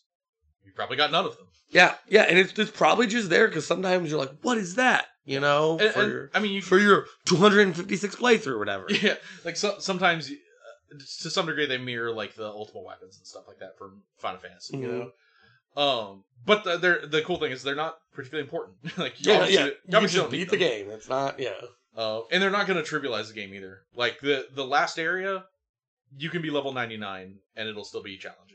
Mm-hmm. That it's designed to be that way. So that's good. But yeah, my takeaway from Earthbound is it is so much more than the sum of its parts. You can be like, well, combat's only so much and the story's only so much and the charm only goes so far.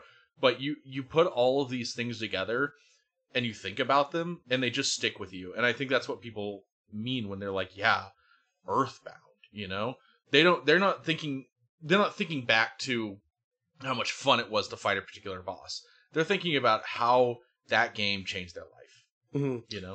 Yeah, and the last thing I wanted to talk about is I was going to say two things. Is a myriad of things. Look at that. Look at me evolving. I learned it from Earthbound.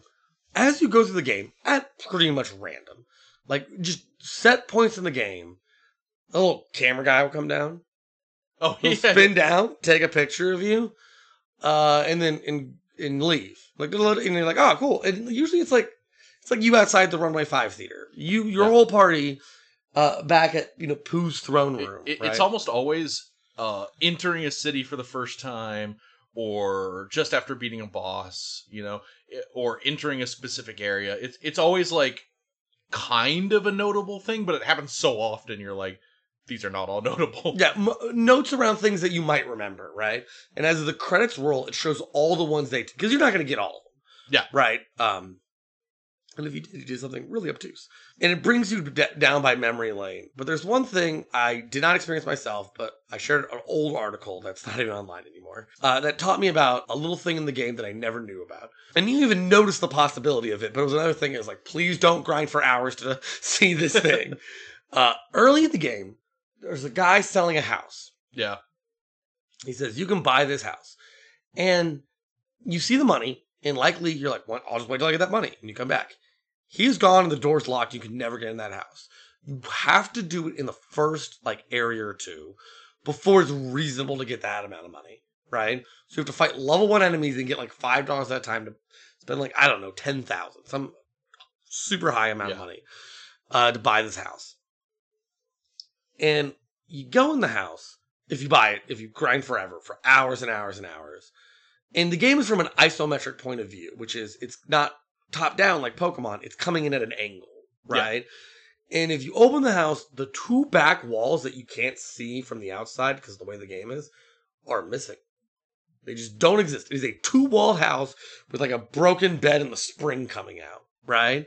And it's the only drawer in the game, like cabinet, you can open up and find something in it. And in it is like a magazine article that's like a bunch of text that basically boils down to the moral of the story of check something out before you buy it. Yeah.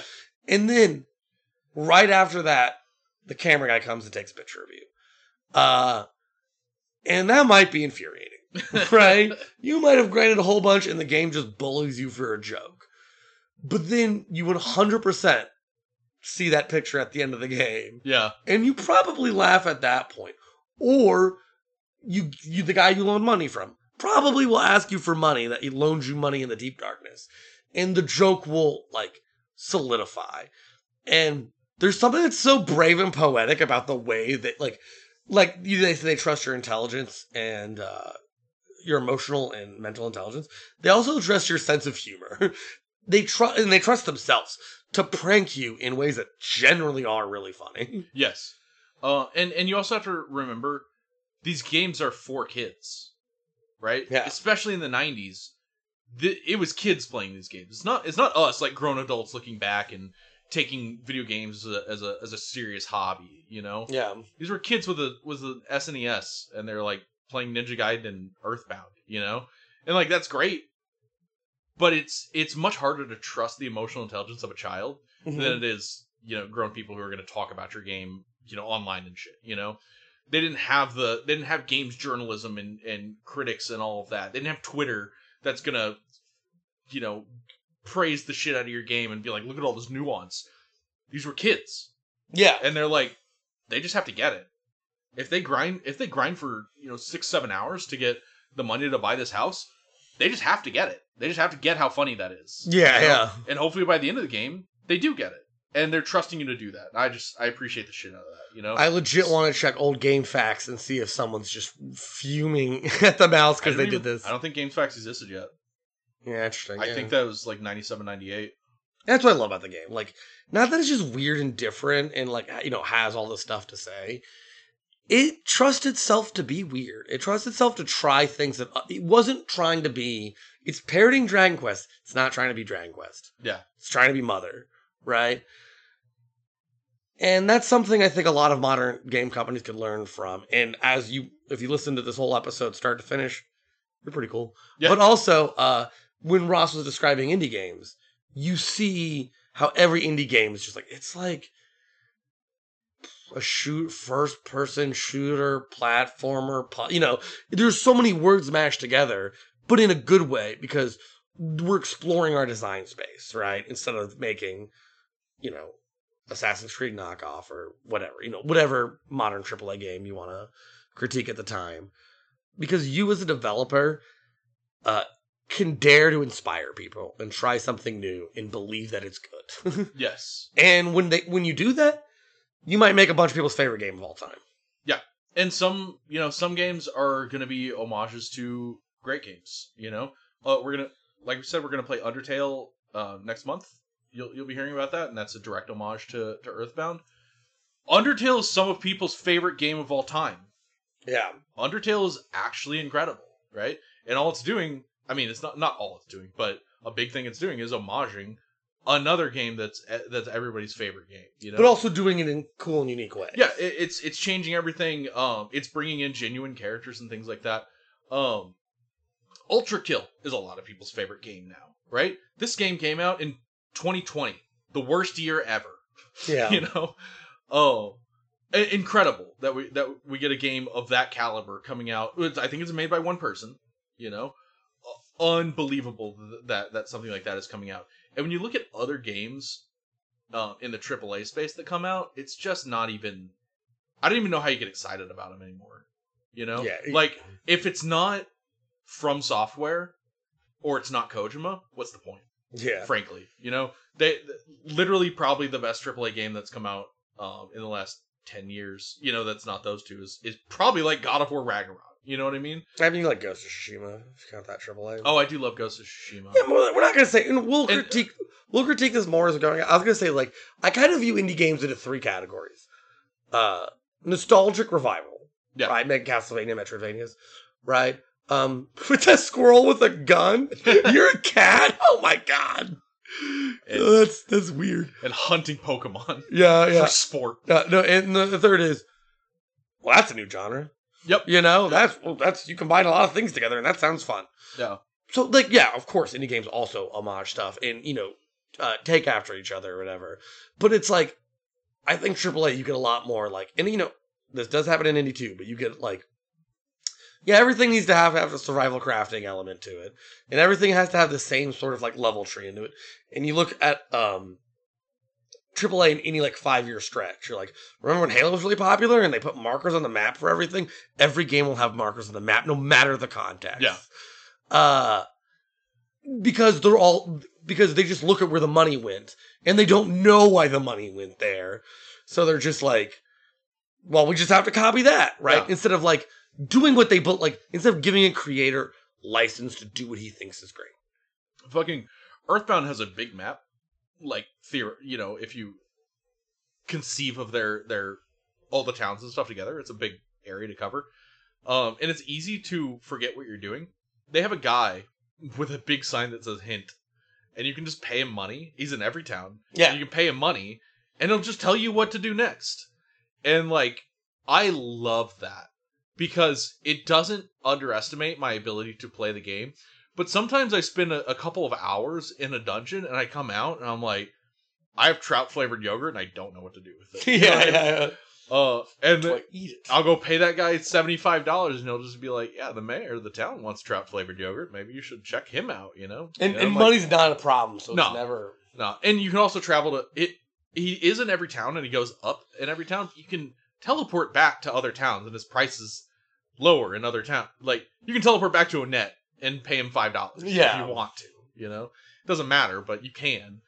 And if you're on the Switch, you can cheat. You can pay him and then rewind time before you paid him. Min-maxing too much for a game, a charming game about growing up where money doesn't matter. One time I paid him for the hint, and then I started going, and I was like 30, 45 seconds later, I was like, fuck, I forgot the hint. And what I did is I rewound time, but I didn't actually hit enter. It shows you screenshots as you go back. So I just went back and read the hint he gave me and then stayed where I was. Switches are so cool. Yeah. No, it's super cool to have that functionality. And like having save states really helped with the Gygus fight and stuff, because every time you lose to Gygus, you have to go again through the hardest area in the game, and that's difficult. Yeah, and like just it's different from games back in the day, right? Like the amount of games we can play right now, we want to play right now, is preposterous. Yes. Right? And like before, they're just like, no, I got Earthbound for the summer. Exactly. And so like, I have things to do, so I'm glad that I have a rewind function. But I'm also super glad that I don't have to go on the internet and look up what to do next in this quest line, like I have to do with every fucking Dark Souls game constantly. Yeah. And honestly, like, it keeps happening in Final Fantasy. I'll be like, where the fuck am I supposed to go? Yeah. And it's just like, do you talk to that guy in the well? No, I didn't talk to the guy in the well. Yeah. In Earthbound, they don't need map markers. They give you a map, but you largely don't use it, Mm-hmm. That's another thing that's in your inventory constantly is your map. And honestly, I should have just put it away at some point. Yeah, I thought about it, never did. Yeah. But there's always a hint guy. You can just go to the hint guy and he'll just tell you what to do next. And that's fine. That's a great method of making sure players don't get lost in your weird world. So Earthbound is 10 out of 10. It's one of the best games I've ever played. I love everything about it. Like I love all the thought and care that went into it. And to me, it is really the epitome of what I want from indie games. And I really want to carry that thread through and do it justice for the rest of this indie block. This also is really great, too, because I think it's really demonstrating compared to The Last of Us 2. I like our Last of Us 2 podcast. It's very funny. In the end, Ross made a very good outro for Last of Us 2. But if you listen to how we sound at the end of Last of Us 2, we're like, we just want to stop. Yeah. I feel like we made like a pretty good like ending point, and then we're just like, yeah. More Earthbound stuff, though. Yeah, just kind of like reminisced and looked into the sky, because I don't want to shelf it away. Like, I want to, I want to do with Heavy Rain, and I wanted to do with Last of Us 2. Yeah. It's like, once I'm done talking, I never have to talk about it again. And now I'm kind of like, I can always talk about Earthbound. Yeah. And you can already see from the timestamps that, like, we talked, like, at least an hour more than about Heavy Rain than we did about this game. But that's because Heavy Rain is so fucking bad that there's just an endless amount of things to say. This game, it centers you. And it brings out the good stuff, and that's like all you want to talk about. And I feel like we've said that. So also, I made a lot of graphs for Heavy Rain. I had to have my work seen or heard. So, in the interest of respecting our listeners' time, you want to do a lightning round? It doesn't hit anyone. I'm riding in the front seat of a train car. That's it. That's our show. I always do that. See, the joke is funny because lightning doesn't hit Pete. You might remember it from earlier. Yeah, like there's only we're in a 1v1 right now. I There's know. no chance lightning hits. I know the garage is going like driving in the front seat of the car, like slowly drowning this out. But thanks for listening. Next month we're doing Undertale. Check us out on socials. They'll be in the description. You can always find us. I am still on Twitter for as long as Twitter exists, I guess. Yeah, and maybe by February one of us will figure out a hive or a mastodon. Yeah. Hopefully, I do. When you go to fight gods, but none of them live up to it, and all of them give up. Does that make you feel better? When you go to fight gods, but none of them meet your eye line, does that make you feel fine, or are you disappointed? You know, when you look up to is better than you are.